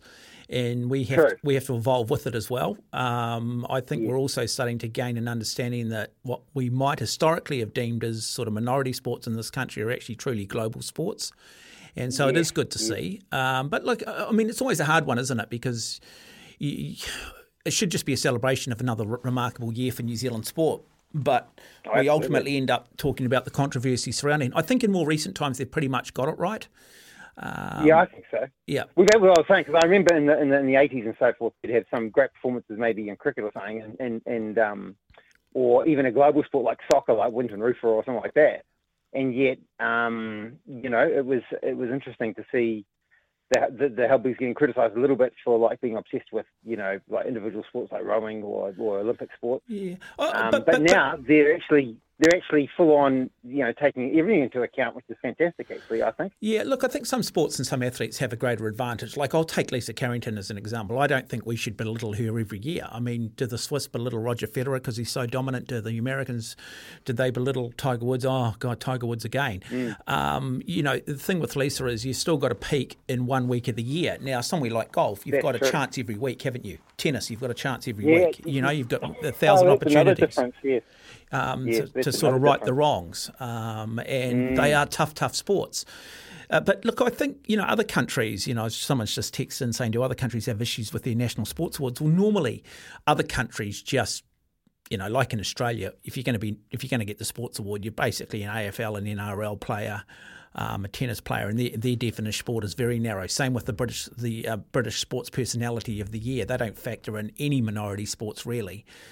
It's got to be the mainstream sports to even get a look in, and most people just accept that. Oh no, it's just a bit of a surprise on this one. Okay, anyway, thanks, Mark. That's good. Cheers. No, great, Conrad, lovely, and don't be a stranger to the program. It is 24 minutes away from 2 o'clock. You are listening to SENZ. Telephone number is 0800 150 811. We are taking your calls, so that text came in. Someone just texting in saying, hey, Watto, Bud Hayes, winner of the 1964 Olympic 100 metres, also won a Super Bowl in either 1964 or 1965. So we're talking about athletes, extraordinary athletes that maybe we hadn't heard of. Zoe is a very good athlete, but Snell was exceptional. Oh, look, I'm not even trying to compare Zoe Hobbs with Peter Snell. I mean, Snell was a freak. Would have loved to have seen a mile between Snell and the great Herb Elliott. Yeah, Herb Elliott actually gave up the sport about the age of 21, 22, was never beaten over 1,500 metres, won gold in 1960. I'd love to have seen Snell over 1,500 metre the mile with the likes of the Walkers, the Coes, the Ovets, the Saeed Awitas, Hisham El Garouj, and those runners on today's tracks and today's shoes. I still think Snell would have been right in the hunt, man. Just an absolute aerobic animal. Remarkable athlete. But I'll tell you that I think on par with Peter Snell in this country when it comes to achievement, I think Daniel Oda needs to be in the discussion. Second biggest sport at the Olympic Games, won the 2 and the 400 freestyle. In an era when sport was truly global, every major country in the world has a swimming program in place, trained on his own pretty much in Dunedin, 2 blue ribbon events, also won a silver in the butterfly back in 92. And to put it in context, Ian Thorpe didn't manage to win the 2 and 400 double in 2000. He had to wait till 2004 to do it because the Dutchman Van den Hoogenbaan beat him in the 200 in 2000. But we sort of maligned Daniel Oda a little bit because he was quite introverted and we couldn't understand him. He didn't have the personality of perhaps a Sarah Ulmer. And I think we marginalised him for it. Swimming is a brutal sport. You're an elite athlete from the age of 10. And to win 2 gold medals at the Olympics in swimming, unbelievable. And to put it in context, we haven't won one since 1996. Just shows how difficult they are to win. 21 minutes away from 2. Okay, 16 minutes away from 2 o'clock. Chris wanting to know, do the attendees have to pay to attend? I think they do for the Halberg Awards. It's a fundraiser ultimately for the Halberg Foundation, which is really primarily what its function is to help athletes with significant disability, significant impairment. So there's a lot of good with the Halbergs. It just always becomes a contentious area. And I think in the past there has been sort of bias maybe showing it towards those sports which tend to get more media coverage than others. And I'm not sure that historically there's always been a lot of due diligence done on comparing, say, some sports to others in terms of global reach, depth, etc. We talked to Hayden Sherman after 1 o'clock, talking athletics and just doing a bit of a summary of things coming. The other big event, 25th of January, it would have been 50 years since the great Dick Taylor won the Commonwealth Games 10,000 metres on the opening day of the track and field program at the Commonwealth Games in Christchurch 1974. I encourage anybody, if you can find the full race, to watch it. World-class field, David Black, David Bedford. Bedford was the world record holder. David Black, I think, was the form athlete of the time. You had Richard Jumba. And it just set those games alive, really. Just the 10 sports back in 1974 at the Commonwealth Games. Taylor throws his arms up, and that iconic finish of his was just sheer elation. And he's one of the great characters, Dick Taylor, and one of the great after-dinner speakers. And he's often asked why he threw his arms up the way he did. And he simply said, because someone told me the bar was open. And they named a road down there in Christchurch at QE2 Arena back in the day, Dick Taylor Drive. And he said, I don't know why you'd name a street after me and not put a pub on the corner. So a real sort of Kiwi bloke, I guess, back in the day. Trained up to 200 miles a week. Had represented New Zealand at the Commonwealth Games in 1970 in Edinburgh and hadn't really achieved, and went to the Olympics in 1972 and hadn't really achieved, and watched the likes of Dick Quacks and Rod Dixon do good things, and of course John Walker, and really needed to, I guess,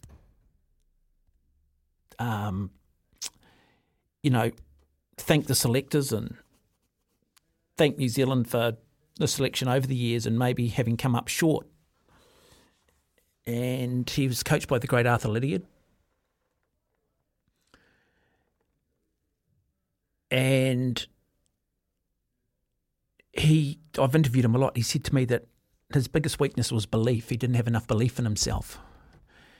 And he'd had great form coming into the 1974 Commonwealth Games, had an exceptional build-up, had done a really good mile on grass 2 or 3 weeks before as a bit of a time trial. And he's on the outside track warming up just before 3 o'clock in the afternoon, and all the athletes are called onto the main track, and Arthur Lydiard turns around to Dick and says, don't go out just yet, mate, do a few more stride outs. And he's like, but I'll miss my race. He goes, no, they won't start the race without you. Do as you're told. And then Arthur goes away and starts talking to a guy in a cap and glasses. And this sort of throws Taylor a little bit. He's like, hang on a minute, I'm about to have the biggest race in my career and my coach is distracted. He's talking to somebody else. Anyway, the person that he was talking to comes up to Dick, and Taylor realises pretty quickly that it's Peter Snell.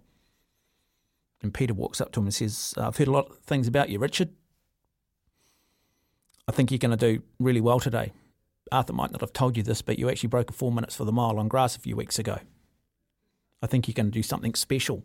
And that was the genius of Lydiard, that ability to just install that last 1%, that little bit of belief. He knew he'd done the work, he knew he was right, but he just needed to make sure he had him in the right place mentally. And they'd sat down on the Friday night and said, look, David Bedford, they're going to take this out at world record pace. It's going to be fast. But he said they'll underestimate just how hot it is. And they will come back. Stick on this pace and don't move from it. And if you watch that race at points, Bedford, Black, Jumba, these guys are 50 metres clear at one point. Taylor just sticks to his lap plan, 25 laps in 10,000 metres. And eventually David Bedford starts to crack and the gap starts to close up, and a few laps to go, Taylor finds himself there with Richard Jumba and David Black.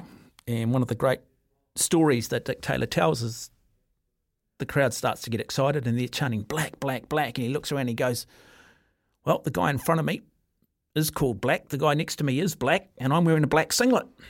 And so who are they chanting for? Just jokingly. And Lydia had said to him, you do not go until the last lap. And you watch the race. It's just the most inspirational race you can watch. And if you know the backstory and the adversity and the training regimes that this guy went through to get where he got to, it's simply remarkable. And that year, heading into 1975, he ended up being ranked the number one 10,000 metre runner in the world, went overseas with Dixon and Walker and Quacks and ran against the world's best, including the great American hope at the time, Steve Prefontaine. And by the end of he was ranked number one in the world, and by the end of 1975, he was in a wheelchair with arthritis and would never run again. And that's the story of the great Dick Taylor. And I put that achievement up there with what Snell did and what Walker did. And it might only be at a Commonwealth Games level, but the Commonwealth Games back in 1974 were just a tier below the Olympic Games. There were no individual world championships. And to me, the greatest Commonwealth Games gold medal we have won, in my opinion. And there have been some very good Commonwealth Games gold medals over the years, but that, I think, is the greatest of all. Commonwealth record stood until 2002, 27 minutes and 45 seconds there or thereabouts. And of course, the day's coming. We would then see one of the great 1,500 metre finals with Filbert Bay running from start to finish, breaking the world record, Walker going under the existing world record in second place, Rod Dixon finishing fourth. And Rod always says, it's funny, I ran the fifth fastest time in history and I finished fourth. Wonderful era. Coming up to the 50th anniversary of one of the great achievements. It is coming up to 9 minutes away from 2. You're listening to SENZ. 4 minutes away from 2 o'clock, the Velvet Voice, Stephen McIver, on air between 2 and 6, joins us in studio to preview what he's got coming up over the next 4 hours. Afternoon to you, Stephen. Hey, mate. How are you? Happy New Year, by the way. Yeah, thank you. Yeah, enjoyed your tennis, enjoyed the doubles. Did you enjoy it? Yeah, did the doubles and the singles final. It was nice to get back in the seat and feel like I was doing some live telly again. And I thought the women's field was much more enjoyable to watch than the men's field, I agree with you. I think women's tennis generally is often a better product. They don't hit the ball quite as hard, and therefore I think you tend to get better rallies anyway. Yeah, I think so. It's not so much to serve. Although I've been looking at the Australian Open and how hard the men hit the ball at the moment and what's going on there, and it's like, and their ability to change angles ridiculously quickly is beyond. But so interesting little twist on sport to start the hour. I've got Chris Vidal, who's the founder of a company called Athlete Sports Management, along with the Big Easy, Ernie Els. The great man. It's about scholarship recruiting, right? They've formed a partnership with a good friend of mine, Amrit Rai, from Platform Sports Management. He's coming into the country to have a look around. Never been to New Zealand before, and they've been out looking at golfers, basketball players. Water polo, the whole 9 yards. Platform. Water polo, very big for the women. Amrit ran a water polo program just before Christmas and had 3 Ivy League coaches out having a look. Yeah. So it's huge because I know friends of mine, a friend of mine, his 2 daughters have had scholarships to Ivy League universities on the back of their ability to play water polo. Kiwis born in Australia. So Chris and Amrit, we're going to have a yarn for about an hour, half an hour or so. John Brace was going to talk about the game last night in Seddon Park, the T20, 2-0 up against the Pakistanis ahead of the South African test. Chris Milicic is going to talk about the Phoenix, because the Phoenix were... I just watched all the goals. I tell you what... What was the final score? 4-3, the Phoenix. Go to stay at the top of the table. I saw Costas Barbarouses scored to bring it up to 1. Got a double. But the cracking at the Perth goals, mate, they were world-class goals. We're going to try and talk some Aussie Open. Going to talk the NFL, because I'm a bit cranky right now. Cowboys. My Cowboys have gone down. Bad, slow start, big start from Green Bay, 48-32.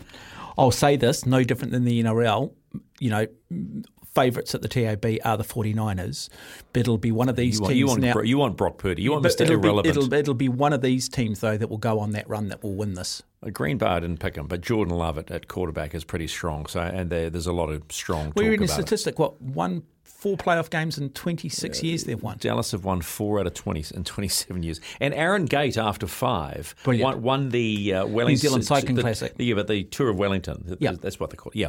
And I've spoken to him before. He is a good cat. So we talked to him about Great that. Athlete. And what the program looks like for Olympic year. And why does he keep doing it? Why does he keep doing it? So that's 2 to 6 today on The Big Show, baby. There you go. Stephen McIver with you between 2 and 6. Of course, you can text Stephen here on the Temper Bedpost text machine, 8833. And of course, there might be some opportunity this hour over the next 4 hours too to take some talk on 0800 150 811. That is me. I am done and dusted. Special thanks to Robbie. Scored 50 on the weekend, plays in a band. Hate overachievers, Robbie. The Big Show coming up next between 2 and 6.